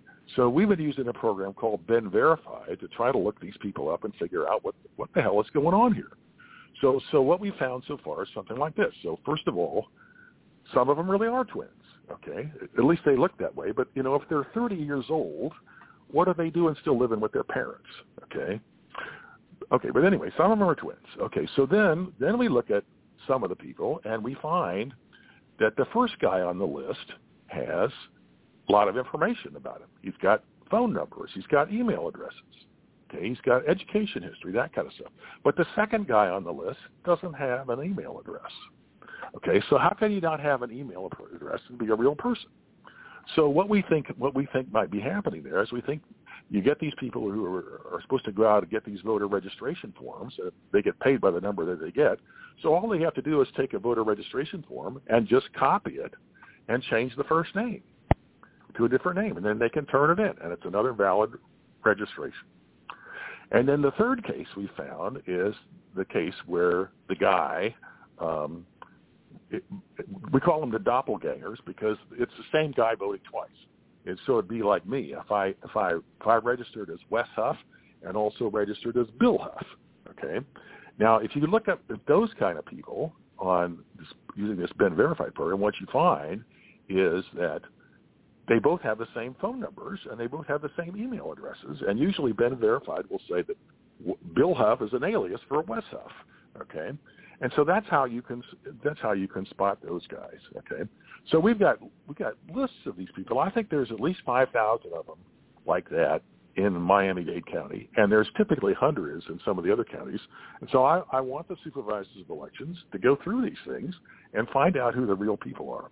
And the other thing that's really interesting about this is that when you make a request for a vote by mail ballot, one of the things that you can do is to put the last 4 digits of your Social Security number on the request for the vote by mail ballot. Okay? Now, what that means is when that request comes into election headquarters, they look up your Social Security number and they see if the last 4 digits matches. Well, what about these people I'm just talking about? What about the Bill Huff and the Wes Huff? Do they have Social Security numbers for both of us? Okay. And what about the fake twin? Is there a Social Security number for that person? Well, and if there is a Social Security person for the fake Bill Huff or the other fake twin, whose is it? Okay. I mean, if there really are fake people or they're duplicate people, whose Social Security number is it? So then you get into the area where there might be some significant Social Security fraud where people are putting in fake numbers. But I don't know that because I don't have access to that information. So that's something else we want the supervisors of elections to take a look at. Okay, and then there's one more interesting example, which is this is another thing. This is the kind of stuff that's going to make you pull your hair out. So I get this list from this person, and they list all the different types of frauds that they're finding in other states. And so one of the frauds is they switched the first and last name. So I'm registered as, John Smith, but I could also be registered as Smith John, okay, because they switched the names, okay. So I decide, okay, I'm going to go to my favorite place, Miami-Dade, and I'm going to see how many people have the name switched. And there's 18,000 of them, okay. So then I say, well, wait a minute. I can't figure this out. I have no idea whether these people are real or not, what the story is on this guy, because there's 1.5 million people in Miami-Dade County. Anytime you have that big a population, you're going to have a lot of stuff where people have the same names, birth dates, and everything. But still, so I say to myself, well, okay, I'll see how many of them have the same birth date. So they have the name switched, but they still have the same birth date. So I got 430 of those guys, okay? And so now the question is, well, who the hell are these people, and are they really people? And is somebody really doing that? Is somebody really going in and just switching the names and registering people like that? And, of course, I don't know. I don't have any way to find out unless I can go get the help from the supervisors of elections and say, take a look at this, and these people would have the first and last name switch and see if there's some sort of fraud going on here that we don't know about and we can't figure out. So anyway, what I'm trying to do right now is I'm trying to get the Republican Party groups for each county to pick up these issues, get the information that we have and get the Republican Party, have them set up a voter integrity committee and have them go and present this stuff to the supervisors of elections and ask them, what's the story here? Can you take a look at this stuff and see if there's any fraud here? And if there's genuine mistakes or missing information that we know of, can you please correct those? And so you can get the system right. And that's the approach we're going to do, and we're going to see what happens when they get all this stuff. What are they going to do about it? And that's really when we're going to find out, where the rubber meets the road, whether people are going to be serious about this. But I really like the idea of the Republican Party doing it, because the Republican Party has a major stake in this, because it's their people who are running for office. And if the elections are being stolen from them, their people are going to lose. Okay, so they should be the ones who should be championing this and pushing hard to get the system to work right, because it's their people whose jobs are on the line and at stake. There's so much that you've gone through, and, I am a member of the Republican. Matter of fact, I'm a member of the executive committee of my county GOP, and as well as running a Tea Party. But we set up an election integrity committee, and the woman that is chairing it with her husband went through everything that was going on with the voters, and then they looked at what was happening with the audits in Arizona and what was going down in Georgia, and looked at what we were doing. And they were able to turn around and look at the bills that are waiting to be passed in the State House and Senate, and they tore them apart. And she did a fantastic PowerPoint display on what was wrong with us here. And then she took it up to the president of the Senate and whoever is in charge of the House, and presented all of this to them. They went there in person. And that got our state GOP involved to go through the whole thing also and help endorse the work that we were doing. So you're right. Well, I think that's great. That's great. But I think you should have her get in touch with me so we can work together. We should all be on this together. I already made a notation for her to contact you. Okay. So, and if you don't mind, I can give her information that will help her with this stuff. I can generate a list of people that don't have apartment numbers, and I can generate lists of people that are more than 105 years old, and all sorts of other things like that. They can and just go to the supervisor of elections and say, "Can you please correct this?" Okay, and then if it's a crime, go ahead. Well, here in South Carolina, we were able to change the person that's in charge of the board of elections. We were able to get rid of the liberal and put one of our people in. So we are doing the work here in South Carolina. So I don't know if you can generate any of these lists for South Carolina, though. No, I'm sorry. I thought you were in Florida. I was hoping you were in Florida. But nevertheless, still have her contact me, because we can always exchange lessons learned, if you know what I mean. And I could teach them or tell them how to do some of the kind of stuff I'm doing, but they'd have to have somebody that's technically capable to do it. But it's a really good thing to do. Another thing I want to do is I want to have some standard, what I call computer-generated metrics. For example, how many people are registered to vote each month? Okay, that's a really good thing. You plot that on a chart, and you have all the counties in front of you, and every one of them, you see how many people are registered to vote. And then all of a sudden, if there's some huge spike somewhere, you say, wait a minute, what the hell is going on with this county? Why do they have all these people registering to vote all of a sudden? And then what you do is you go down there to that place, and you find out who those people are, and you go knock on their doors and find out if they're real people or not, because they're going to have a registration address, and you go down and you find out, hey, this guy doesn't live here. And so now all of a sudden you're flagged with an issue that you can do something about. And there's some other metrics like that too. One of the big issues is that they mark people as inactive. So they go through these things where they clean up the voter rolls, but they don't really take the people off. They just mark them as inactive. Well, those people can sit there as inactive, and then next year, when it's time to elect, they can all of a sudden become active, and then they could be eligible to get vote by mail ballots. And so I want people to, let's plot a chart here. How many inactive people have you got each month?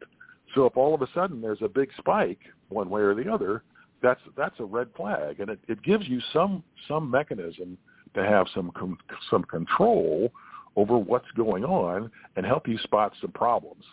So I want all the Republican Party groups to have the technical ability to do this kind of stuff so that they can have some oversight and watch what's going on and flag issues and flag problems. And I think you can do quite a bit with just a few pretty simple things, okay? But anyway, have your South Carolina person talk to me. I'd love to talk to him anyway and find out what you're doing, et cetera, et cetera, et cetera. I'll have her and her husband give you a call because I've got your phone number here. So I'm putting it aside for her. So I will speak to her and see if I can connect her with you because that is great information between the two to help clean up what's going on here. And one of the other problems we had, we actually was solved, was the changing the voting machines. Because now it's a two-step approach. You go up to the electronic machine, you pick out everything you want. It'll print out a paper ballot, print it out with what your choices are. If they don't match, you immediately go over to the poll worker and say, there's a problem with this machine. This is not my vote. And hey, that's they pretty will good. I like that. I like that. I think that's pretty good. And then if it is your vote, you go to a separate machine that is a scanner, and you scan it in, and it is saved. The paper ballot is saved inside the machine. So what they do here in South Carolina, 10% of the precincts in each county is audited to make sure the machine that you voted on and the one you scanned it in match. The votes have to match. If it doesn't, that's an outstanding idea. That's really outstanding because what that will do is that will prevent voting machine fraud. You know, one of the things we're worried about, and there's an allegation that one of our supervisors of elections from one of the major counties, the allegation is that his son works for ES&S. And then there's other allegations that the guy knows how to go in and change the vote totals. And what he's doing is he's taking the secondary races like the school boards. And what he does is he goes in and he knocks out the low points. For example, let's say the Republican won 70% of the vote and the Democrat only got 30% of the vote. Well, what he would do is he would change that from 70-30 to 60-40, okay? And he would make that adjustment for that precinct. And that's very hard to spot.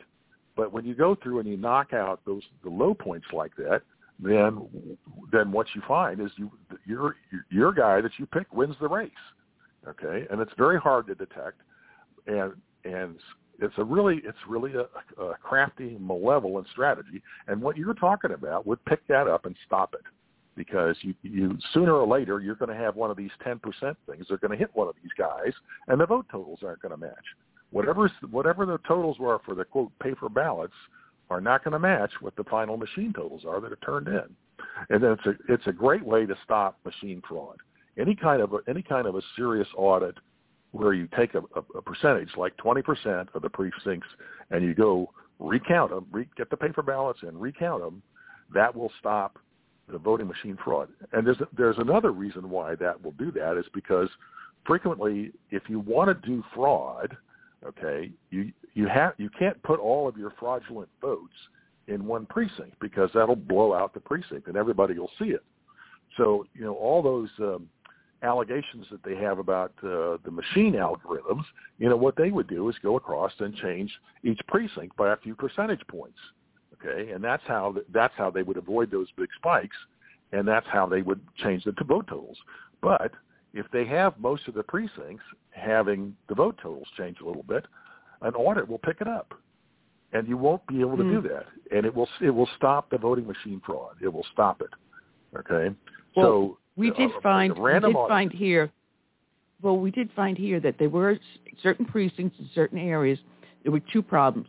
The paper ballot did not match what the person voted in the machine, or the person would not be showing on the list as being registered to vote when they voted in the very last election. So some of the people were being removed. So that was another problem that we have to address. So people say, no, I know I'm registered to vote. I voted last year. I vote every year. I'm registered to vote, and they could not find it. Now, I carry with me my voter registration. So if anyone has any questions, it's like, here's my voter's registration, which if if Florida issues a paper or some sort of a document that says that you are registered to vote, carry it with you to the poll to prove you're registered to vote. Yeah. Florida issues a voter identification, a voter information card, okay, and that's one that proves that you're registered to vote. Voter information card. But, we have a question. Go ahead. Well, I'm sorry. We have a question over in the chat room from Joe Goldner. Joe, congratulations on starting your show back up again next month. He's asking how many states are still using Dominion machines and what happened to the lawsuit. Well, I think that basically what happened with the machines was that the Chinese communists and the bad guys, with hundreds and hundreds of millions of dollars, and George Soros decided to take over the voting machine market. And so what they did was they systematically bought up companies that made voting machines and took them off the market. And then at the same time, they made two companies. One is Dominion and the other one is ES&S, which are essentially the same companies. And they set those companies up to provide a competitive bid for any place that wants to get a voting machine. And the other thing that they did was the ES&S machines are quote, very good machines. I mean, they have lots of features in them and lots of capabilities in them that the people that use them really like, okay? And so the people who are honest are pretty happy with the machines because they do a lot of good things and they have a lot of good features. It's good software, a good piece of equipment, and it's better than anything else out on the market because they bought up everything else, okay? But at the end of the day, we believe that there are built-in features in the ES&S machines that would allow people with administrative access to change the vote totals. Okay, there's also one of the most pernicious features of the ES&S machines is they have what's called a command and control center. So the way this works is as vote-by-mail ballots come in and early voting comes in, you can route the voting information over to the command and control center, and you can see how every single race is going. Okay, and if it looks like your side is going to lose a particular race, you can pick up the phone and say, call your buddies up and say, I need some more vote-by-mail ballots here because it looks like we might lose this race. And that's how you can use the system to do real-time management of the outcome of the election. And this is the result of the fact that they have too long a period of time for the vote-by-mail ballots and too long of a period of time for early voting. So one of the changes that I proposed was let's shorten the whole thing down to a week, so you can still early vote, but it can't be any more than a week. Okay, you've got to get that, and that will make it more difficult for them to manage the outcome of the elections and order up more votes. But also, we need to get rid of those damn machines because we don't want to have people have the ability to see in real time the progress of the elections so that they can go out and get more votes if they need them. I mean, it's terrible. So next question. Well, there's so much that goes on, and there's so many different ways to manipulate. Because here in South Carolina, they changed the way we voted because of COVID. But this past election, they brought everything back to the original laws, which left the left screaming, ranting and raving, no, we have to and they said, no. At this point, there's no reason for someone not to go to the poll and vote. And we do have early voting. And if you're like, you have to fall into certain categories. And they were not enforcing it. And, I mean, I walked in, and they already had checked off on the early voting ballot, handicap. It's like, I'm not walking with a cane or a walker. How do you know I'm handicapped? Don't I have to prove to you that I am handicapped? They had already checked it off. So there's so many avenues for fraud with mail-in balloting because now you can face intimidation. This ballot is going to the home. Is there a senior citizen at that house that has a child living with them that may intimidate them and force them to vote a way they don't want to? Is there other handicapped individual in there that is unable to get to the polls and is a family member or a neighbor going to intimidate them to vote the way they don't want to vote? And all you need is two people to witness the signature. It doesn't say who it has to be. So it's very easy with these mail-in ballots to be manipulated. And this is something that we are addressing here in South Carolina, trying to figure out how to close all those loopholes. Nursing homes. Don't get me started on nursing homes. Ballot harvesting and nursing homes. Yeah. Well, let me just tell you that the Florida law actually has provisions to deal with that. Okay, and they just don't do it. But it was well thought out and well set up. And the issue is, if you have a nursing home, you send a voting team out there from the Supervisors of Elections office, and it's supposed to be a bipartisan team. So you got a Republican and a Democrat, and they all go out there and they help the people vote. They identify who they are and they help them vote. Okay, and then they pack up and take the votes back, and so that protects the nursing home people from being intimidated. I talked to this one guy who was from Chicago, and he had just got so disgusted with the Democrat Party that he became a Republican. But he said that as soon as there's an opening in a nursing home, why the Chicago guys would get somebody hired there, and they would just go around and get all the ballots and turn them in. And of course, if someone did happen to fill out a ballot by accident that you didn't like, you can just toss that in the trash. Okay, you don't even have to turn it in. So that's a standard technique. It's a similar approach that they can use for any place where there's a fairly significant number of people who are registered to vote. They go there and they make sure that the vote by mail ballots have been sent to that address, and they show up and they say, "We're here to help you vote." And then they say, "Well, don't worry about a stamp. We'll take the ballot in for you." And so then they take the ballots, they go through them, and they throw out the ones they don't like. Or they pressure the people to vote a certain way with whatever technique that they want to use. And the problem with all of this is that there's so much money available on the Democrat side of the house. I mean, what if Zuckerberg decides to cough up $500 million, to help people get out to vote in Florida? How many votes do you think you can buy with $500 million? Okay, it's a lot. It's a lot. And that's the thing that's really, really scary, really, really scary. Well, wasn't there something in the last election that it wasn't Soros? I forget who the other millionaire was. Maybe it was Zuckerberg that said, I'll pay so many of you to go out and vote, especially if now that you're a felon and you're allowed to vote. So every last one of you. Wait, that's buying votes. That's illegal. Yeah. Well, that got stopped in Florida. There were two cases. One is that they did a crazy thing where they allowed felons to vote again, provided they had, paid any damages that they owed. Okay, so if they'd stolen some money or something like that, they had to be sure they paid it back. And as soon as they had made restitution, they could vote again. Well, George Soros came in with $100 million and offered to, pay off their debts so they could vote. Okay, and then at the same time, Zuckerberg coughed up a lot of money for the election offices. Okay, so in Lake County, which was the place that we have some real heartburn with, the supervisor of elections took a couple $100,000 from Zuckerberg, and what did he do with it? Well, he bought an ES&S machine, for $200,000. Okay, so if ES&S and Zuckerberg are all on the same side, and Zuckerberg has given the supervisor of elections $200,000, and he's using it to buy an ES&S machine for $200,000, that just doesn't smell right.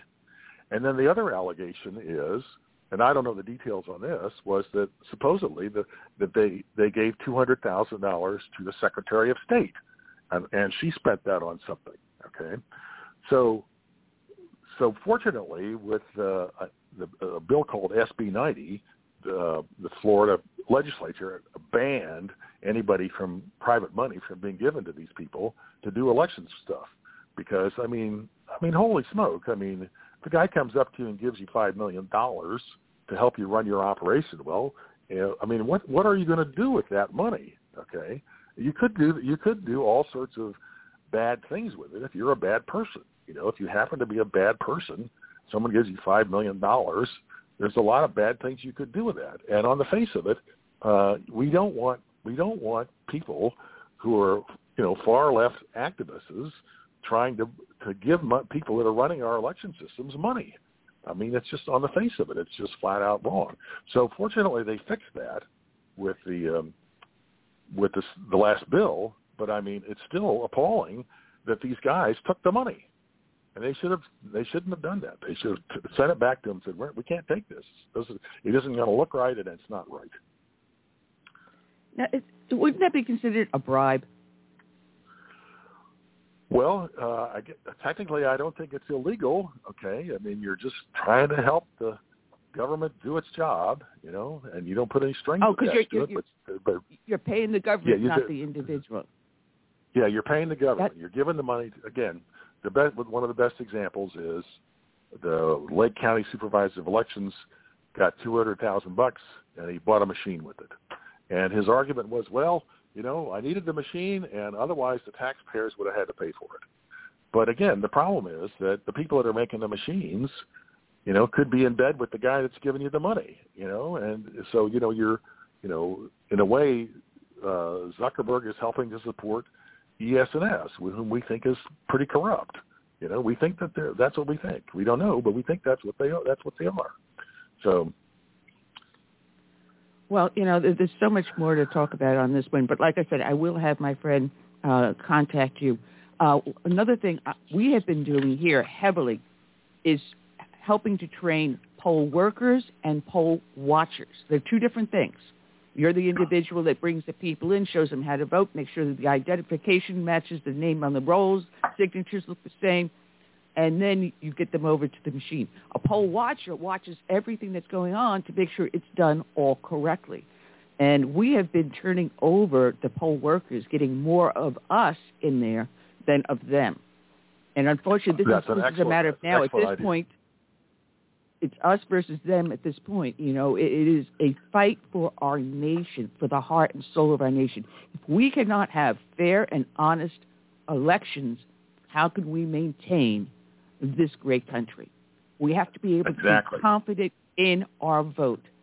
So if you are out there listening to me and you can do this, and if you're a poll worker, you get paid. A poll watcher, I'm not too sure. But a poll worker does. And you're the one who's going to be checking to make sure the ID matches the name and the person is actually registered to vote. This is important. Well, it's very, very important. Well, one of the major issues with that point is the fact that everybody, for as long as we can remember, has always felt that if you have an election polling place, there should be neutral people down there or people from different parties watching what's going on. But now, all of a sudden, we have 45% of the ballots coming in with vote-by-mail ballots, and there's nobody that watches that process. There's no poll watchers on that whole process. And that's another huge problem, There needs to be poll watchers on every single part of the vote-by-mail ballots. What they should do is they should get the ballots that come in and lock them in a room, and then on 1 or 2 days, they should bring in poll watchers, and they should watch how they process them. That's what they should do to make sure that it's being done right, and they don't do that right now. So, well, some states do that, and there was instances where they were told they had to stand 50 feet away. So how you can see, I remember that. Any way to cheat is possible. And then there was the videos of Georgia of this one woman feeding the same ballot in over and over and over again.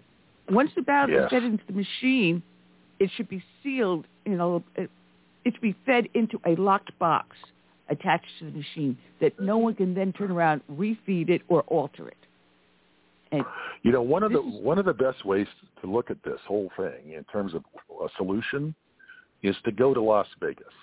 And my son used to be a professional poker player, and I asked him how much money did he carry around with him. He said, well, he carried around $30,000 in cash one time, and he had a big roll of $100 bills in his right pocket and a big roll of $100 bills in his left pocket, and then I guess he had a money pouch where he had another big roll of $100 bills.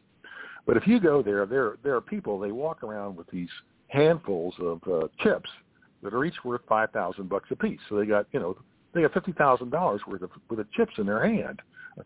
And those people, they're not worried about their money being stolen. They're not worried about being robbed. And nobody is stealing any of the money from the casinos. You just can't do it because they have security measures that stop all that stuff. So if we got those people, those Vegas people, and we said, come to Florida and do whatever it takes, in 6 months we'd have a system with no fraud if we just did what they told us to do.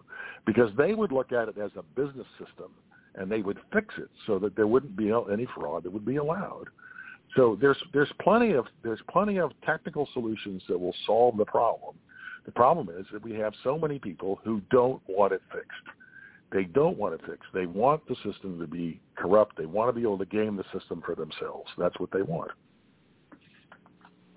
You know, there's so much work we have to do to bring honesty back to our elections. But ever since our nation was founded, there were always instances of fraud somewhere along the way. At times, not very much. At other times, as we've seen this last election, a lot.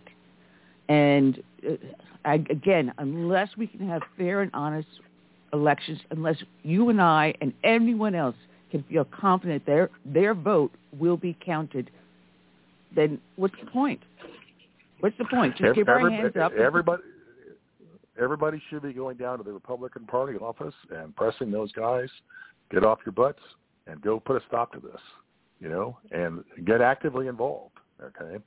And I honestly think the Republican Party is the best place at the local levels to do this because all our elections are county level, and that's where the problems are. They're really at the county. Well, part of the problems are in the way the laws are written because the laws are so screwed up, but really at the county level is where things happen, and we got to get people, to go to the county level, and we got to get them to poll watch and poll work and hold these people accountable and get them to fix the problem.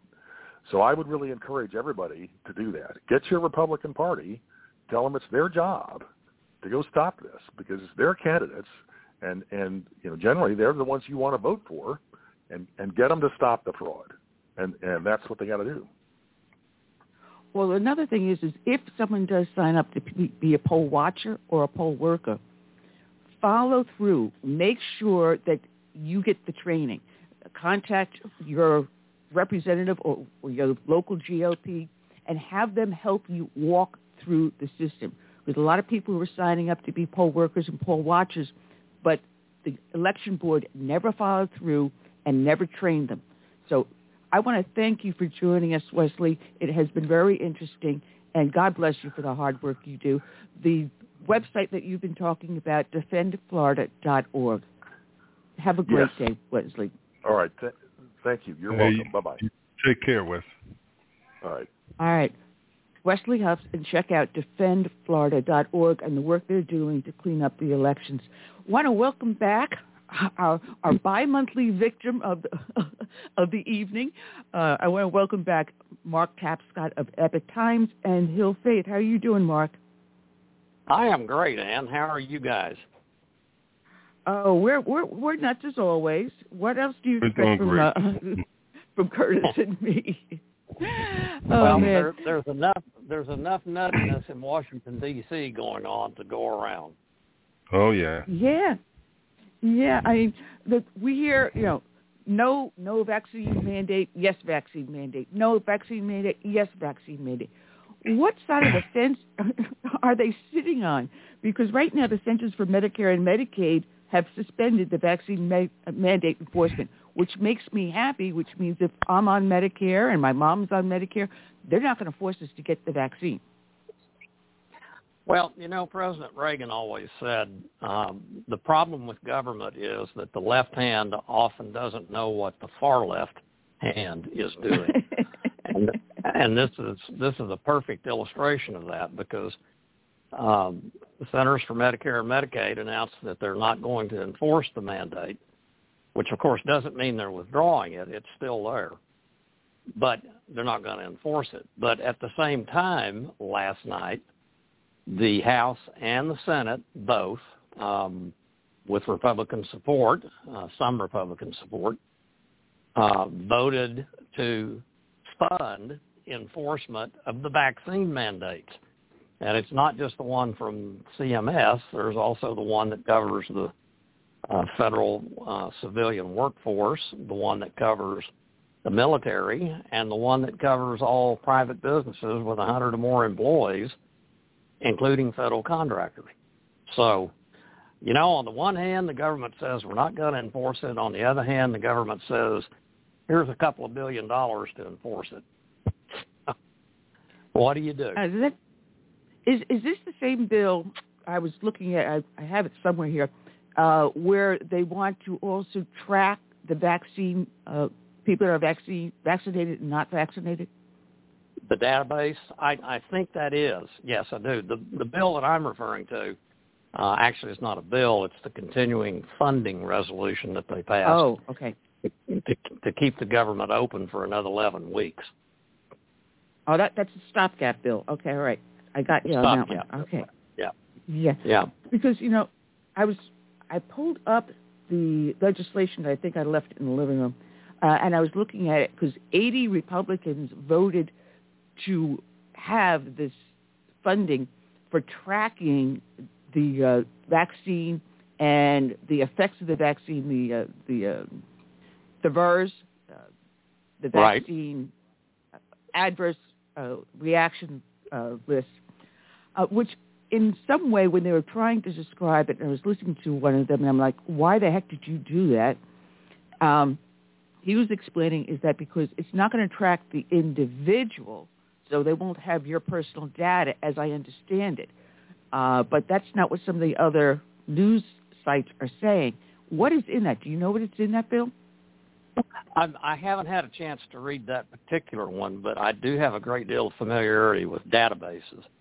And often, for example, when you want information about a government agency's workforce that has to do with their employment characteristics, you can't, under the law, the current federal law, have that for particular individuals. So what they do is, and it's, a matter of writing a quick little formula, and the computer spits out, it assigns a number or an identifier for each individual employee. And that way you get the information you're looking for, but you don't get the name of the employee, of a particular employee. So it's easy to do that. The problem is, in order to do that, and in order to know that you have got credible data, you do have to know the names of the individuals. You just don't publish them. So they're going to have the names. They're going to have the records. And they've already got an incredible amount of data and records on every one of us, especially if you're in Medicare or Medicaid or receiving Social Security. This is scary. This is absolutely scary because, as if our government has never had their databases hacked. And, wasn't it at one point they wanted Google to handle the cloud database? I mean, talk about idiots on parade. Every last one of us is going to have our personal information out there for everyone else to see. It's like, now segregation. You're vaxxed, you're not vaxxed. It doesn't matter if you've got natural immunity. It doesn't matter if you've got underlying reasons why you cannot have the vaccine or you have religious objections. No. It's going to be a segregation of the vaxxed versus the unvaxxed. And we already see this Australia and Germany. Yeah, and think about it. We were hearing 6 months ago pretty regularly about the possibility of vaccine passports. And I kind of had a feeling at the time that was too obvious a resort to the kind of authoritarian tactics that most Americans just, congenitally say, no, that's not right. I ain't doing that. But if you have the database of those who have been vaccinated and those who haven't, then you don't have to call it a vaccine passport. You just check the database to see if an individual is there or not, or how they are there. And that way you don't have to issue a passport, but you know whether or not to admit them to, for example, medical treatment at a VA hospital. It is getting to be very, very scary. But the thing is that the COVID variant that is out there now, no major hospitalizations. There's no one that has died from it, but all of a sudden we're going on an even stricter lockdown, and you can't travel. They're talking about even trying to determine if you can travel from state to state if you have not been vaccinated. Now, that is the scariest thing to ever see here in the United States of America. Well, that is the whole idea behind the vaccine passport. And you'll notice this week when Jen Psaki, the White House press secretary, was specifically asked about those kinds of measures, she didn't say, no, we're not going to do that. She simply said, well, everything is on the table, which is another way of saying, hey, we may do that. It's funny because, there are lawsuits coming left and right because of these vaccine mandates. I think somewhere along the way it's going to explode because everyday Americans that, relish our freedom, and when you say my body, my choice, that's okay if you're pro-choice and you want to abort an innocent child, but if you say my body, my choice because I don't want my DNA altered, I don't want to have the chance of having a heart attack because of inflammation or a stroke because of blood clots from these vaccines. And by the way, we're hearing that there's only a certain life to these vaccines. You have to have continuous shot after shot after shot. My body, my choice doesn't work for me, but it works for thee. Yeah, Kevin McCarthy, the House Minority Leader, said during one of the debates, I believe back in the first or second week of November, that with the Democrats, it's the rules for thee, but not for me. And that is very much the case with the vaccine mandates because, everybody is supposed to have an individual right to life, liberty, and property, and that has always been understood to include the autonomy of your body. And that's the very thing the Supreme Court, incorrectly in my view, but that is what the Supreme Court used as the basis of Roe v. Wade. So why isn't it also the basis for not penalizing somebody who does not want to have the vaccine? I've had the vaccine. I'm glad I did. I think it's fine. But I don't want any American to be forced to take it if they choose not to. That's just not American. No, and not only that, it's a decision between the individual and their doctor, their medical provider. Right. The government has no need to know this. When we had the AIDS outbreak, I'm sorry, I was just going to mention that when we had the AIDS outbreak, and they were trying to track the patients that were AIDS patients, there was a huge uproar. No, you can't have my information. It's private. I'm supposed to be secure in my persons or papers. It was fine for AIDS patients, but it's not fine for people that are objecting to the vaccine and COVID. Yeah. There are, at last count, I believe 6 major cases in the federal courts now where federal district court judges have ruled that the vaccine mandates are unconstitutional or that the president lacks the authority to issue them. And I think it's pretty clear that what we're going to see is probably the one hopes that one of the appeals courts will be designated. In fact, one of them has already been designated to handle all of these cases as they develop. And what that probably means is we are going to have a quicker move to the Supreme Court to take up the issue of the vaccine mandates. And the sooner that happens, the better, because I'm pretty confident the Supreme Court is going to say, no, you can't do this. Well, Nevada just passed a law that will penalize people that are unvaccinated.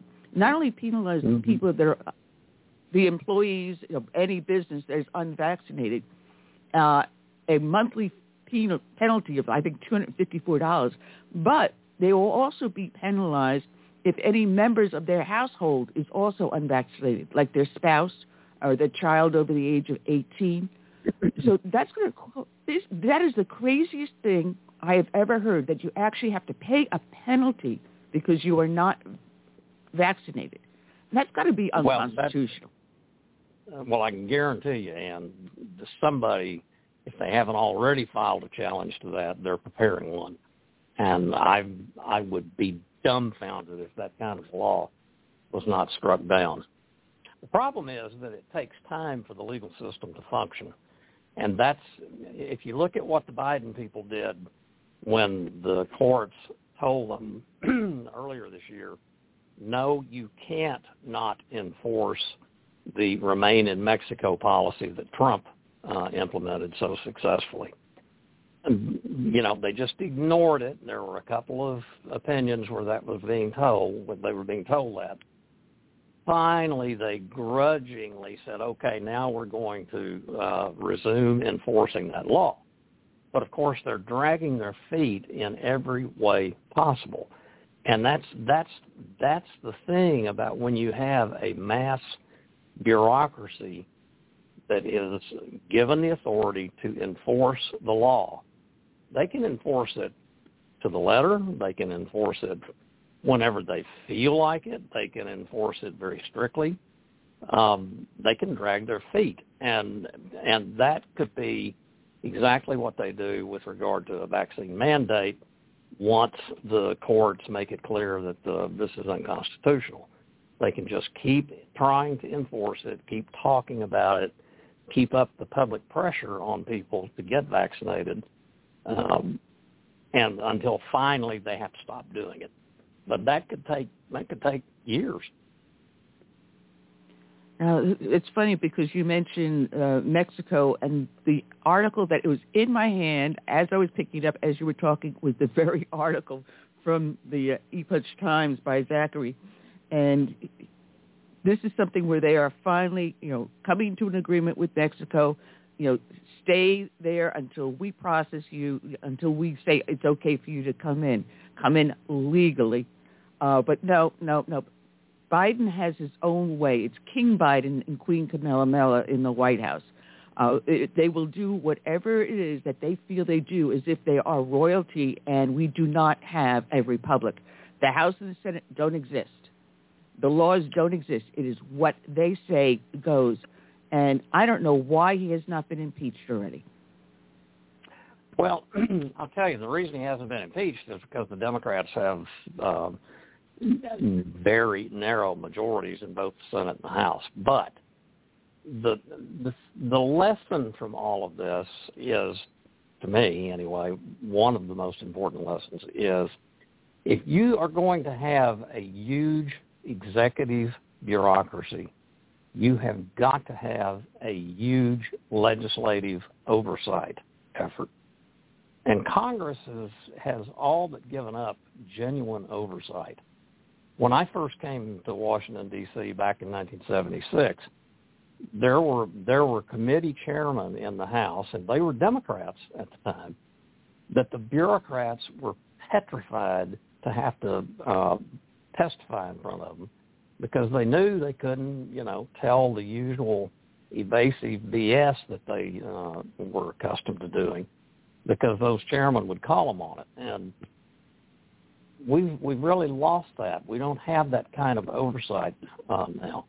And one of the things that I am hoping when the Republicans retake the majority after next November, one of the first things that they better do, if they're serious about this, is they better relearn how to do oversight and do it in a tough manner. Because if they don't, the bureaucrats are just going to keep ignoring them.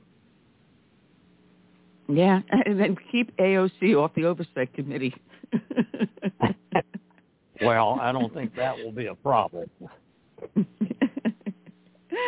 But, they're going to force the mandates on us, but you've got all these illegals coming over.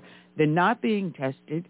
They're not being vaccinated or anything. We don't know what they're coming over with, and we're finding instances of law enforcement now dying in the line of duty from COVID because of these illegals that are now being shuttled all over the country.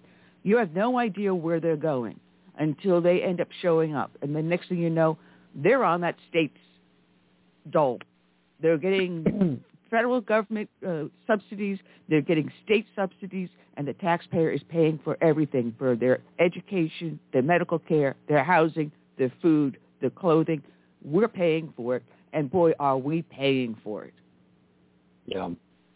Well, I would encourage listeners to Google Ken Cuccinelli, the former Deputy Secretary of Homeland Security under Trump, and the guarantee clause.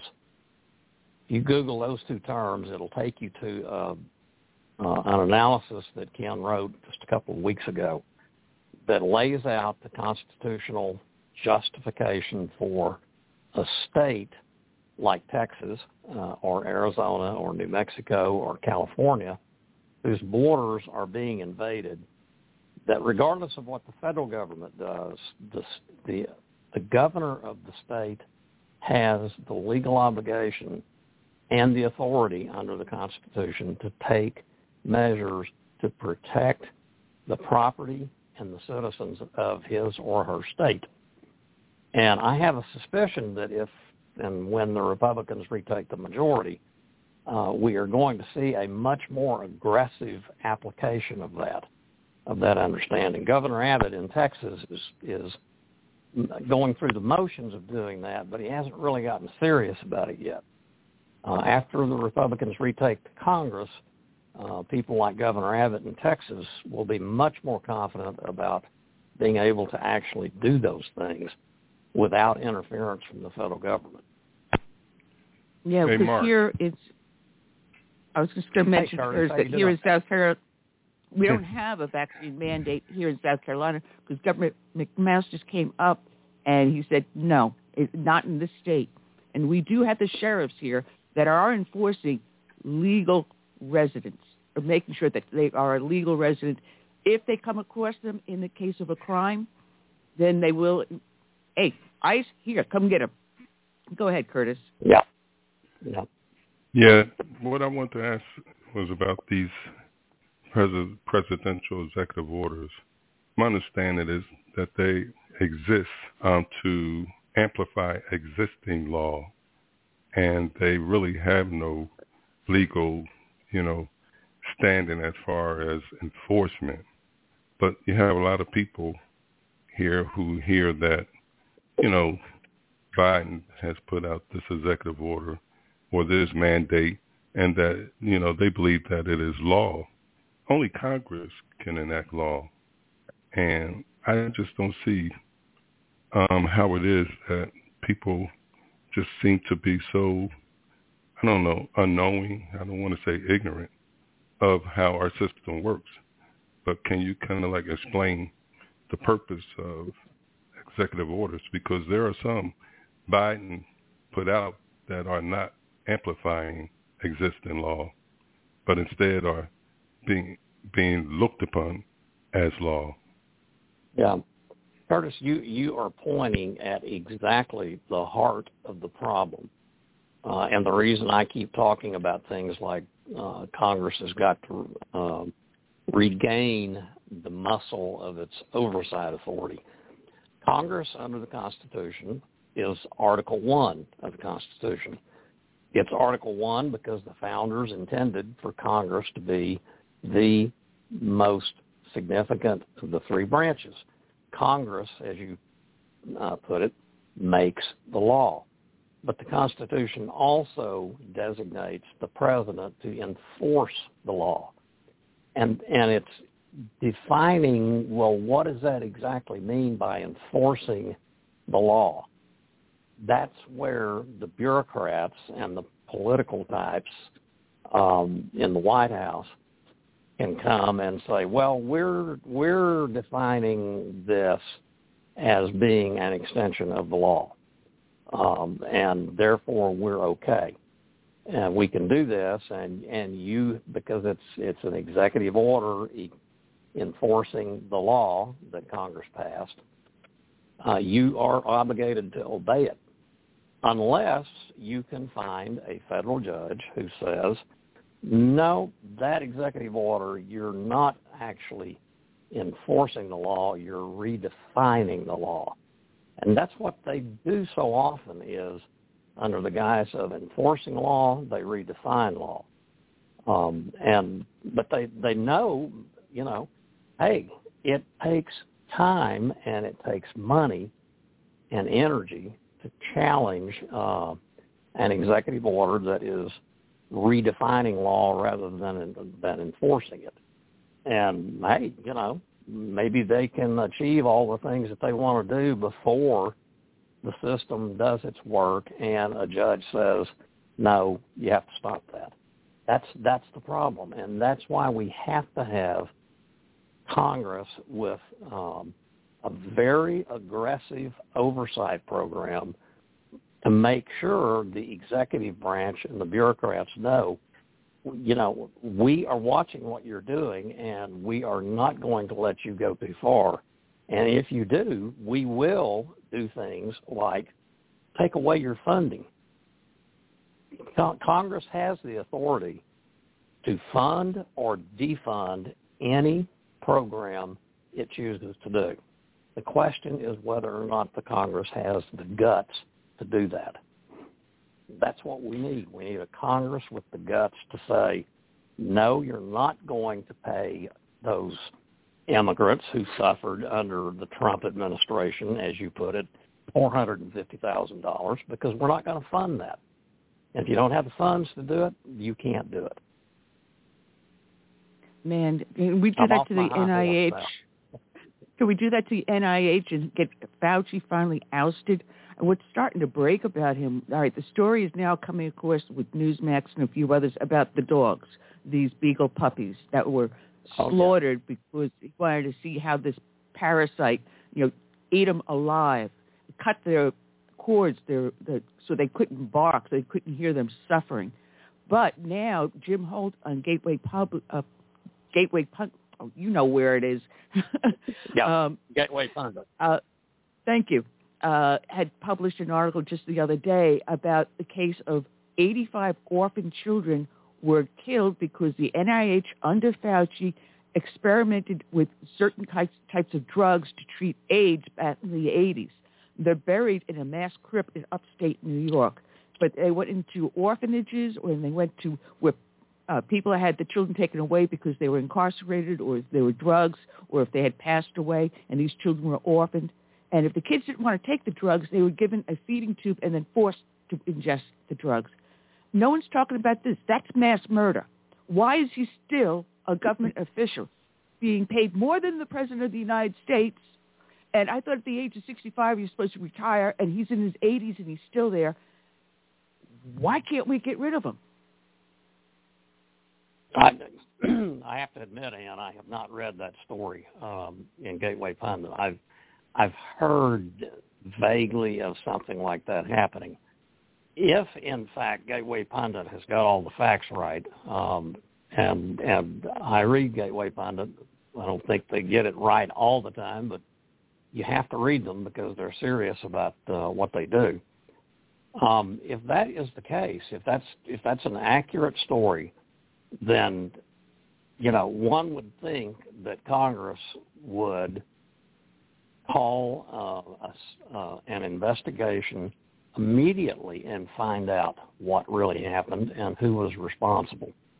And, whether it's Fauci or whoever it is, if somebody could be identified as being responsible, that's something that you cannot let that go without being punished. Yeah, because he named some of the pharmaceutical companies, Pfizer being one of them, GlaxoSmithKline being another. They're not small names. These are big, huge pharmaceutical companies. And, and we're wondering why we're being forced with a Pfizer vaccine. Maybe they're preparing themselves to have a slush fund for any lawsuit coming their way. You wonder. Maybe they'll get Congress. Maybe they'll get Congress to make sure that they're not held liable like they did with the vaccine. Yeah. Yeah. Oh, yeah, that's right. We need 57 years before we can release how we developed this vaccine. Yeah, right. Yeah. That's going over like a lead balloon. Now, Queen Camilla, what's going on with her? She's losing her court. Now, the latest one to walk out on her is Simone Sanders, who was her spokesperson. Mm-hmm. Yep. But she was supposed to be her spokesperson, but I've never seen her speak for Queen Camilla. Maybe that's why she walked out, because she couldn't do her job? Well, traditionally, you don't see the spokesman for the vice president very much, because, frankly, the vice president is supposed to, stay in the background. Vice presidents, there is a reason why John Nance Garner, who was a representative from the state of Texas during the Roosevelt era, and he became vice president, and after he became vice president, he described the job as, and I'm quoting, not worth a bucket of warm spit, because you have no authority. So it's not surprised that you just don't see very much of a vice president unless you have a president who has a lot of trust for him, as Trump did for Pence for many years. And with Kamala, it's been pretty clear from the beginning that she and Biden weren't the best of friends, and she has a long record that people who have had to deal with her over the years have been very familiar with. She's very difficult to deal with, and especially difficult if you happen to be a member of her staff. So I doubt that anybody in Washington, D.C. is surprised that people are beginning to say, okay, that's it. I've put in my year. I now have that on my resume, and I ain't going to put up with her for one more day. I can't blame them. But I don't know if you saw the video. Earlier today, we had Antonio Branco, the cartoonist, on, and I said, you got to see this video that was posted yesterday. As a matter of fact, I think Newsmax had it up there. I'm not too sure. But she's in this bus, and she's with Mayor Pete, and she's behind the wheel of the bus, and the bus has people in it, and you see her beep the horn and start to sing, and the wheels go round and round and round. And the wheels go round and round. I mean, you can't make this stuff up, so he's probably going to come up with a cartoon on that one. But, Mark, it has been a pleasure having you with us always, and we're going to see you in another 2 weeks. Well, my pleasure, and let's see, another 2 weeks will be right before Christmas, so I won't say Merry Christmas just yet. Okay. Well, God bless, and thank you for the hard work you do, Mark. Okay, Take you care, too. Mark. Bye-bye. All right. You too, Curtis.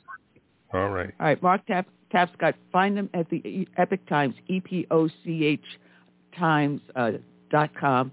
And let's bring in our final victim of the day. She's with the Heritage Foundation. We have Sarah Parshell Perry. She's the legal fellow for the Edwin Meese III Center for Legal and Judicial Studies at Heritage.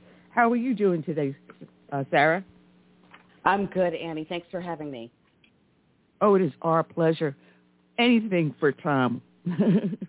But you have all these great articles up on the Epoch Times, and man, Tom and I were having a little bit of a conversation back and forth on emails, and one of the things that you do is the protection of the unborn, and you've been following the Roe v. Wade Mississippi case, and we've got also now the abortion law that passed in Texas.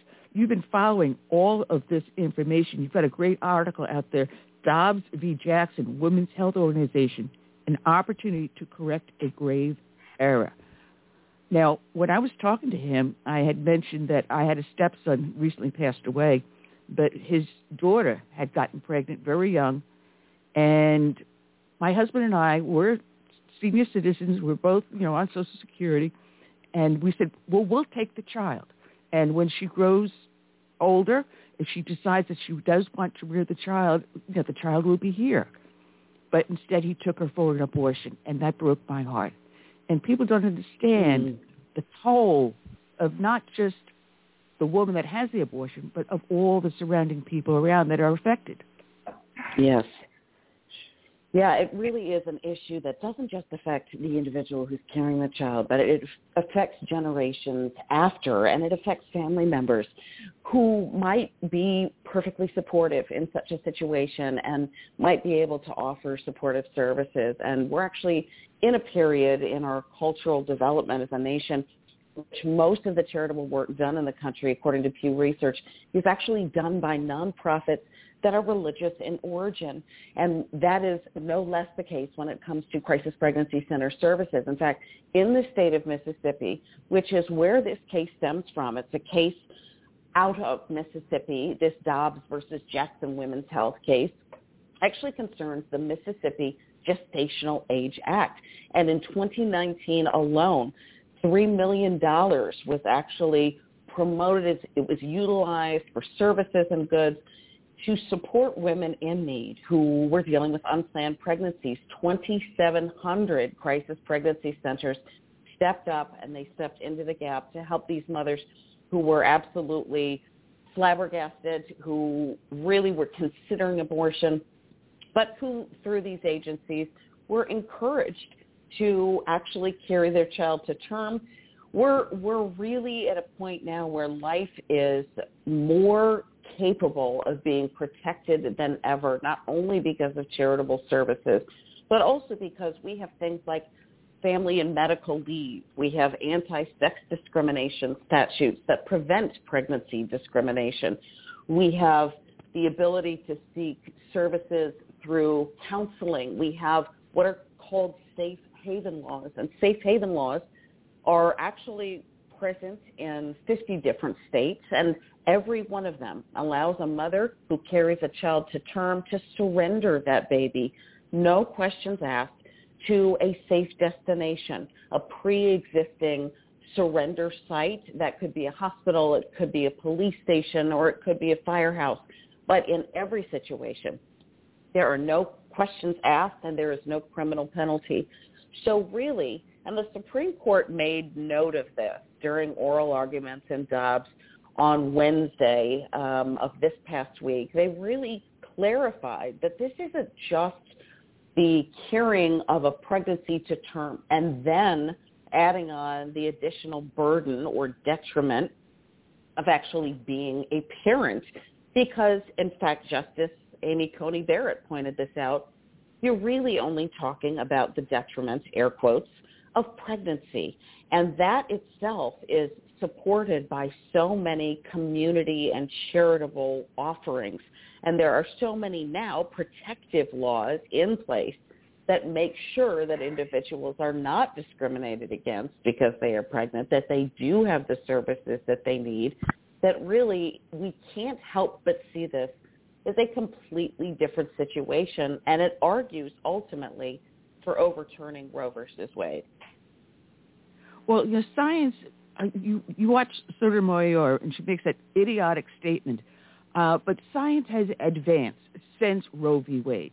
We now understand the gestation of a baby far better. I mean, she was saying, a dead body, if you touch the foot, the nerve will jump. And what makes it any different than the baby? If that is the case, why is it when they do it, I'm going to say this wrong, when they have to operate on the child within the womb, why do they administer anesthesia to the infant? Because the child they know feels pain. It's alive. And I'll tell you something else, Annie. I thought it was interesting. That comment really, I think, took a lot of us by surprise, because it went directly to sort of the emotional plea, sort of the political rhetoric. It wasn't even a legal argument. It was an argument sort of founded on hysteria. But I thought it was interesting that in both situations, whether with a brain-dead individual or with an individual who is yet unborn, both are not only human lives, but both are breathing. So this is very, very interesting to me that she used what was essentially sort of a grotesque comparison to identify something she thought would make her argument that you could only be living if you felt pain, when in fact, Annie, there are medical conditions that actually diminish or eliminate the ability to feel pain altogether, autoimmune diseases that turn off the neuroreceptors. No one would argue that those individuals are any less than alive, but it's critically important from the standpoint that we know not only did she make strictly an emotional argument that was designed to shock, but also that her data was patently incorrect. In fact, she cited 23 to 24 weeks as being the time period in which individuals, unborn children, feel pain, when in fact modern research, and as modern as 2020, indicates that in fact unborn infants can feel pain as early as 12 weeks. So when she's talking about a fringe of doctors that actually believe these infants can feel pain earlier, she's just clearly incorrect. You know, it's even if the person is brain dead, I mean, if the person does feel pain, there's a certain hormone that gets released, and we can test it and say, all right, yes, they're feeling pain, even though the brain is no longer functioning. We have a question from someone in our chat room, Vito Esposito, who has his own blog talk show called Mamma Mia, No Sharia. He wants to know if you see, isn't that great? That is great. He wants to know, do you see and he puts in quotes, revolution occurring should Roe v. Wade be overturned by the Supreme Court, as New Hampshire Senator Sheehan stated? Wow, that is a great question, Vito. A lot of people have asked me sort of what I anticipate will be the outcome if Roe versus Wade is overturned. And I think we have to start with clarifying that there is a misconception that suddenly abortion coast to coast will be illegal, and it won't be. In fact, it will be sent back to the states where, as Justice Antonin Scalia, another great Italian, once said, this was never an issue in which we should have been involved. We should never have gotten involved in the minutia of abortion policymaking. That is better relegated to representative government in the state houses, and I cannot agree more. This is really a 10th Amendment question. The Constitution is very clear that if it doesn't appear in the Constitution through one of its clauses or one of its overt Bill of Rights additions, that it needs to be sent back to the states. It's something most closely related to the citizenry, and we should debate whether it be philosophically or religiously, and we should elect leaders who represent us in our state houses and our state senates. And we're not given an opportunity to do that. And I will say in 15 states, abortion will automatically be legal. There are laws on the books currently in 15 of the more Democratic-leaning states with more liberal leadership that immediately go into place to make sure that that right to an abortion is protected. And in many cases, it is more extreme than what Roe versus Wade allowed, past the point of viability. So to say that it would suddenly be illegal is just wrong. So will it elicit a revolution? I think it will make us more active voters, because we will realize that in our state, we need to be more diligent about protecting unborn life. It will be easier to get an abortion, for example, in California or in New York, but in states like Texas or Mississippi, it will be certainly more difficult. But that's the way the framers intended federalism to work. Well, you mentioned New York, because I'm originally from New York, even though I'm down south. I got here as soon as I could. But we had worked hard to get that bill passed so that if a woman was a victim of a crime and because of the crime she loses her child, now that person can be prosecuted for not just the woman's death or injuries, but also for the child's death and injuries. Yes. And now that new law that Cuomo passed in negated everything we did. And when I read the bill, I was shocked, because a woman can actually walk into a pharmacy and ask a pharmacist to perform the abortion, the way the bill is written.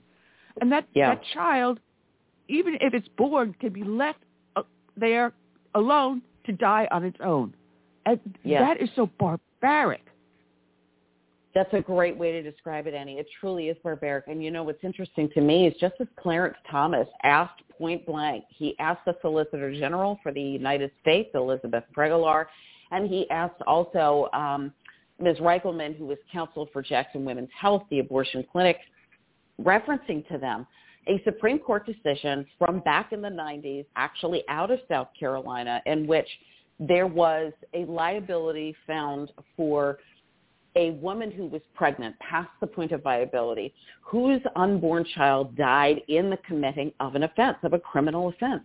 Rightly so, I would add, but he made a point of asking both women, what would we have ruled if this was before viability?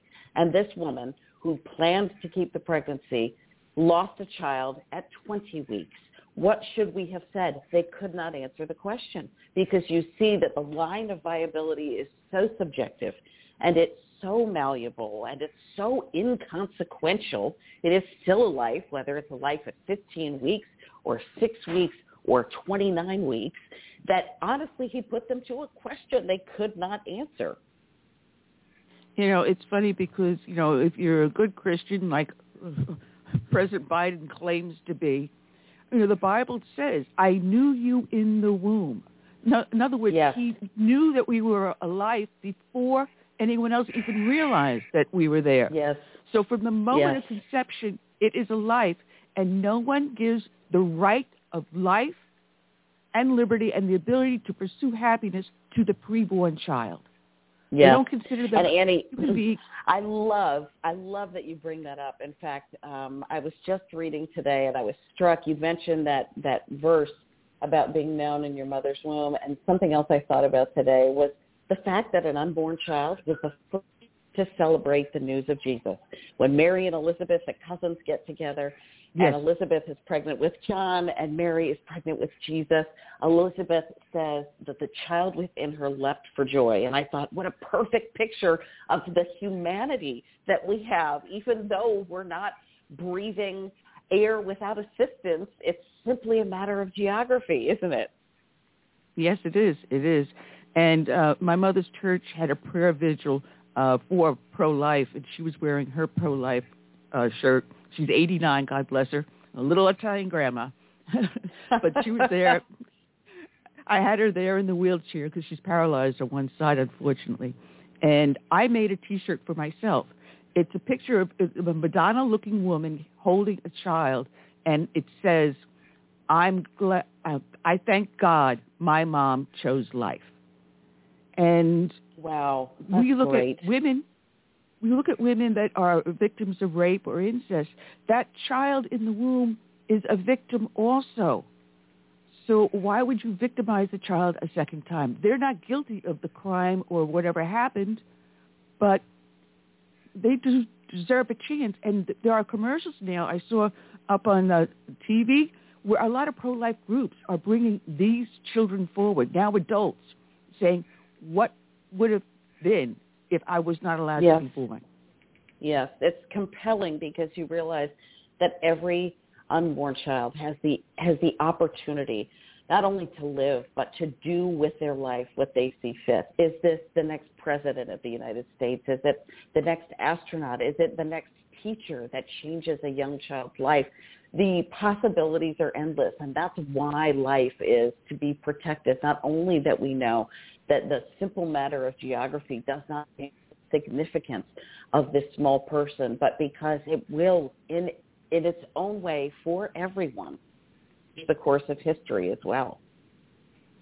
Yeah, and there are so many families out there willing to adopt. They have no children of their own, or they just have a heart big enough to allow another child in.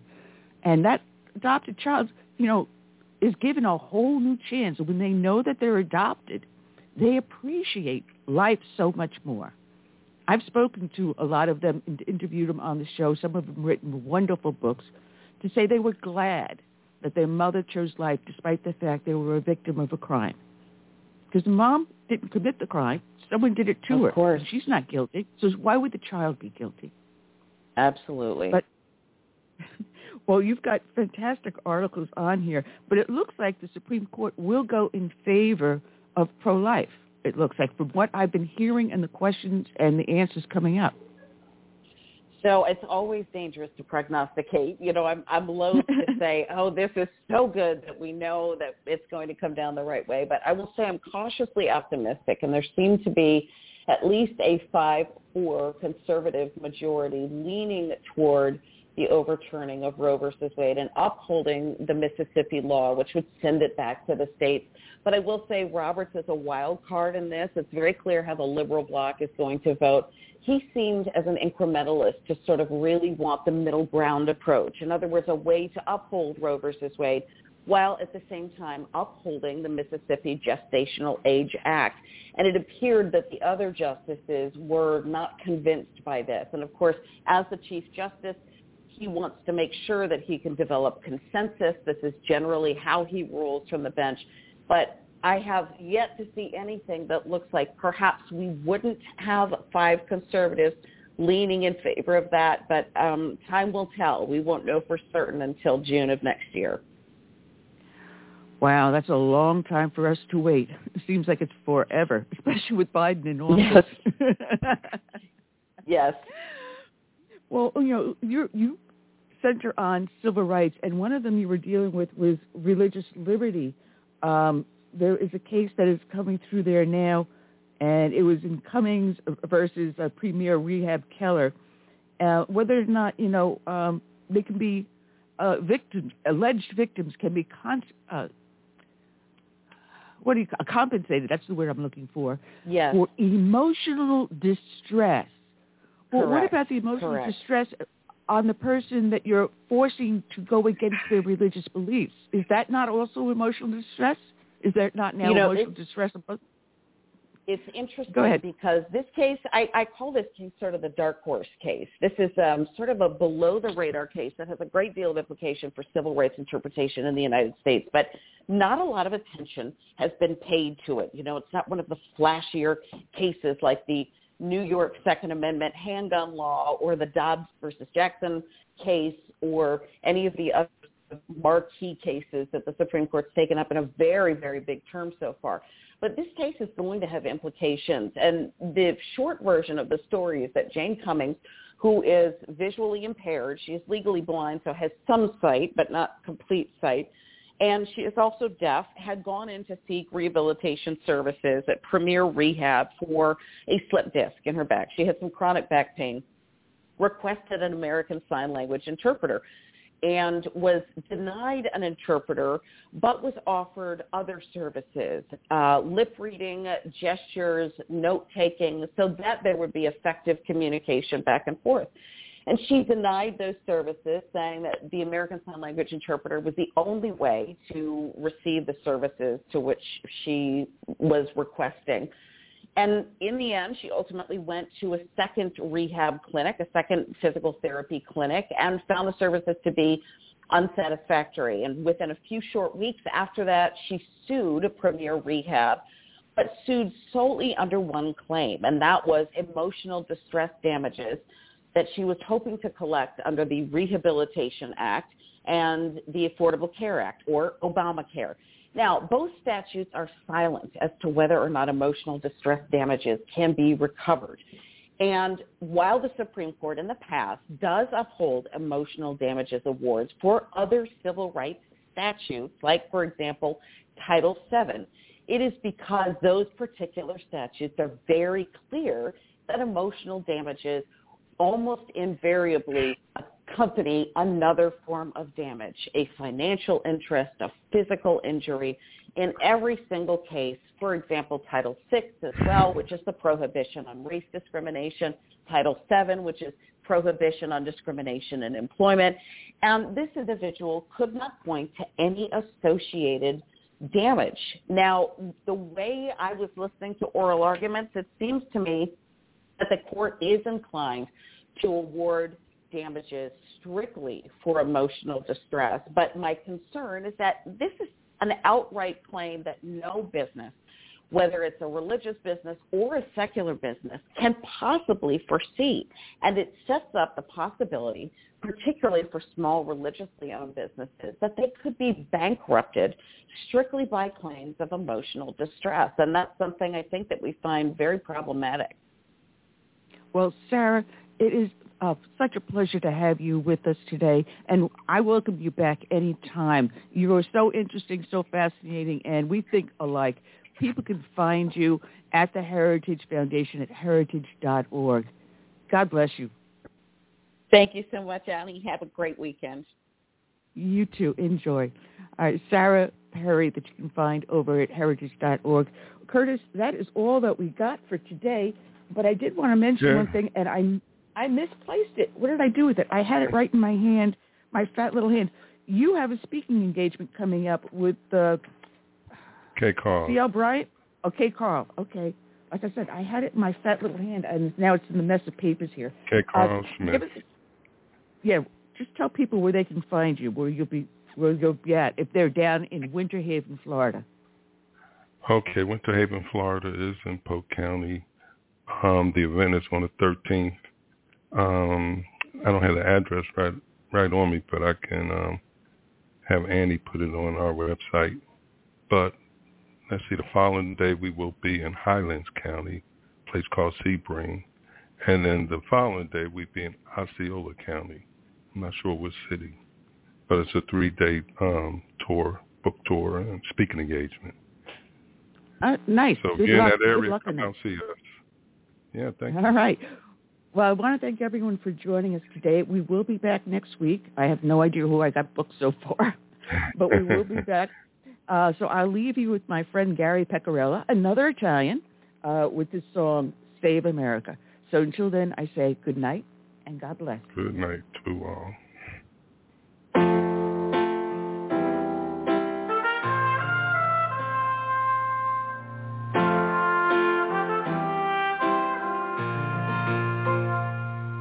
I'm free for this land I love, America, America, the home of the free. But there are people making plans to change America. They've no respect for her or what matters most to you. That's why I stand for the plan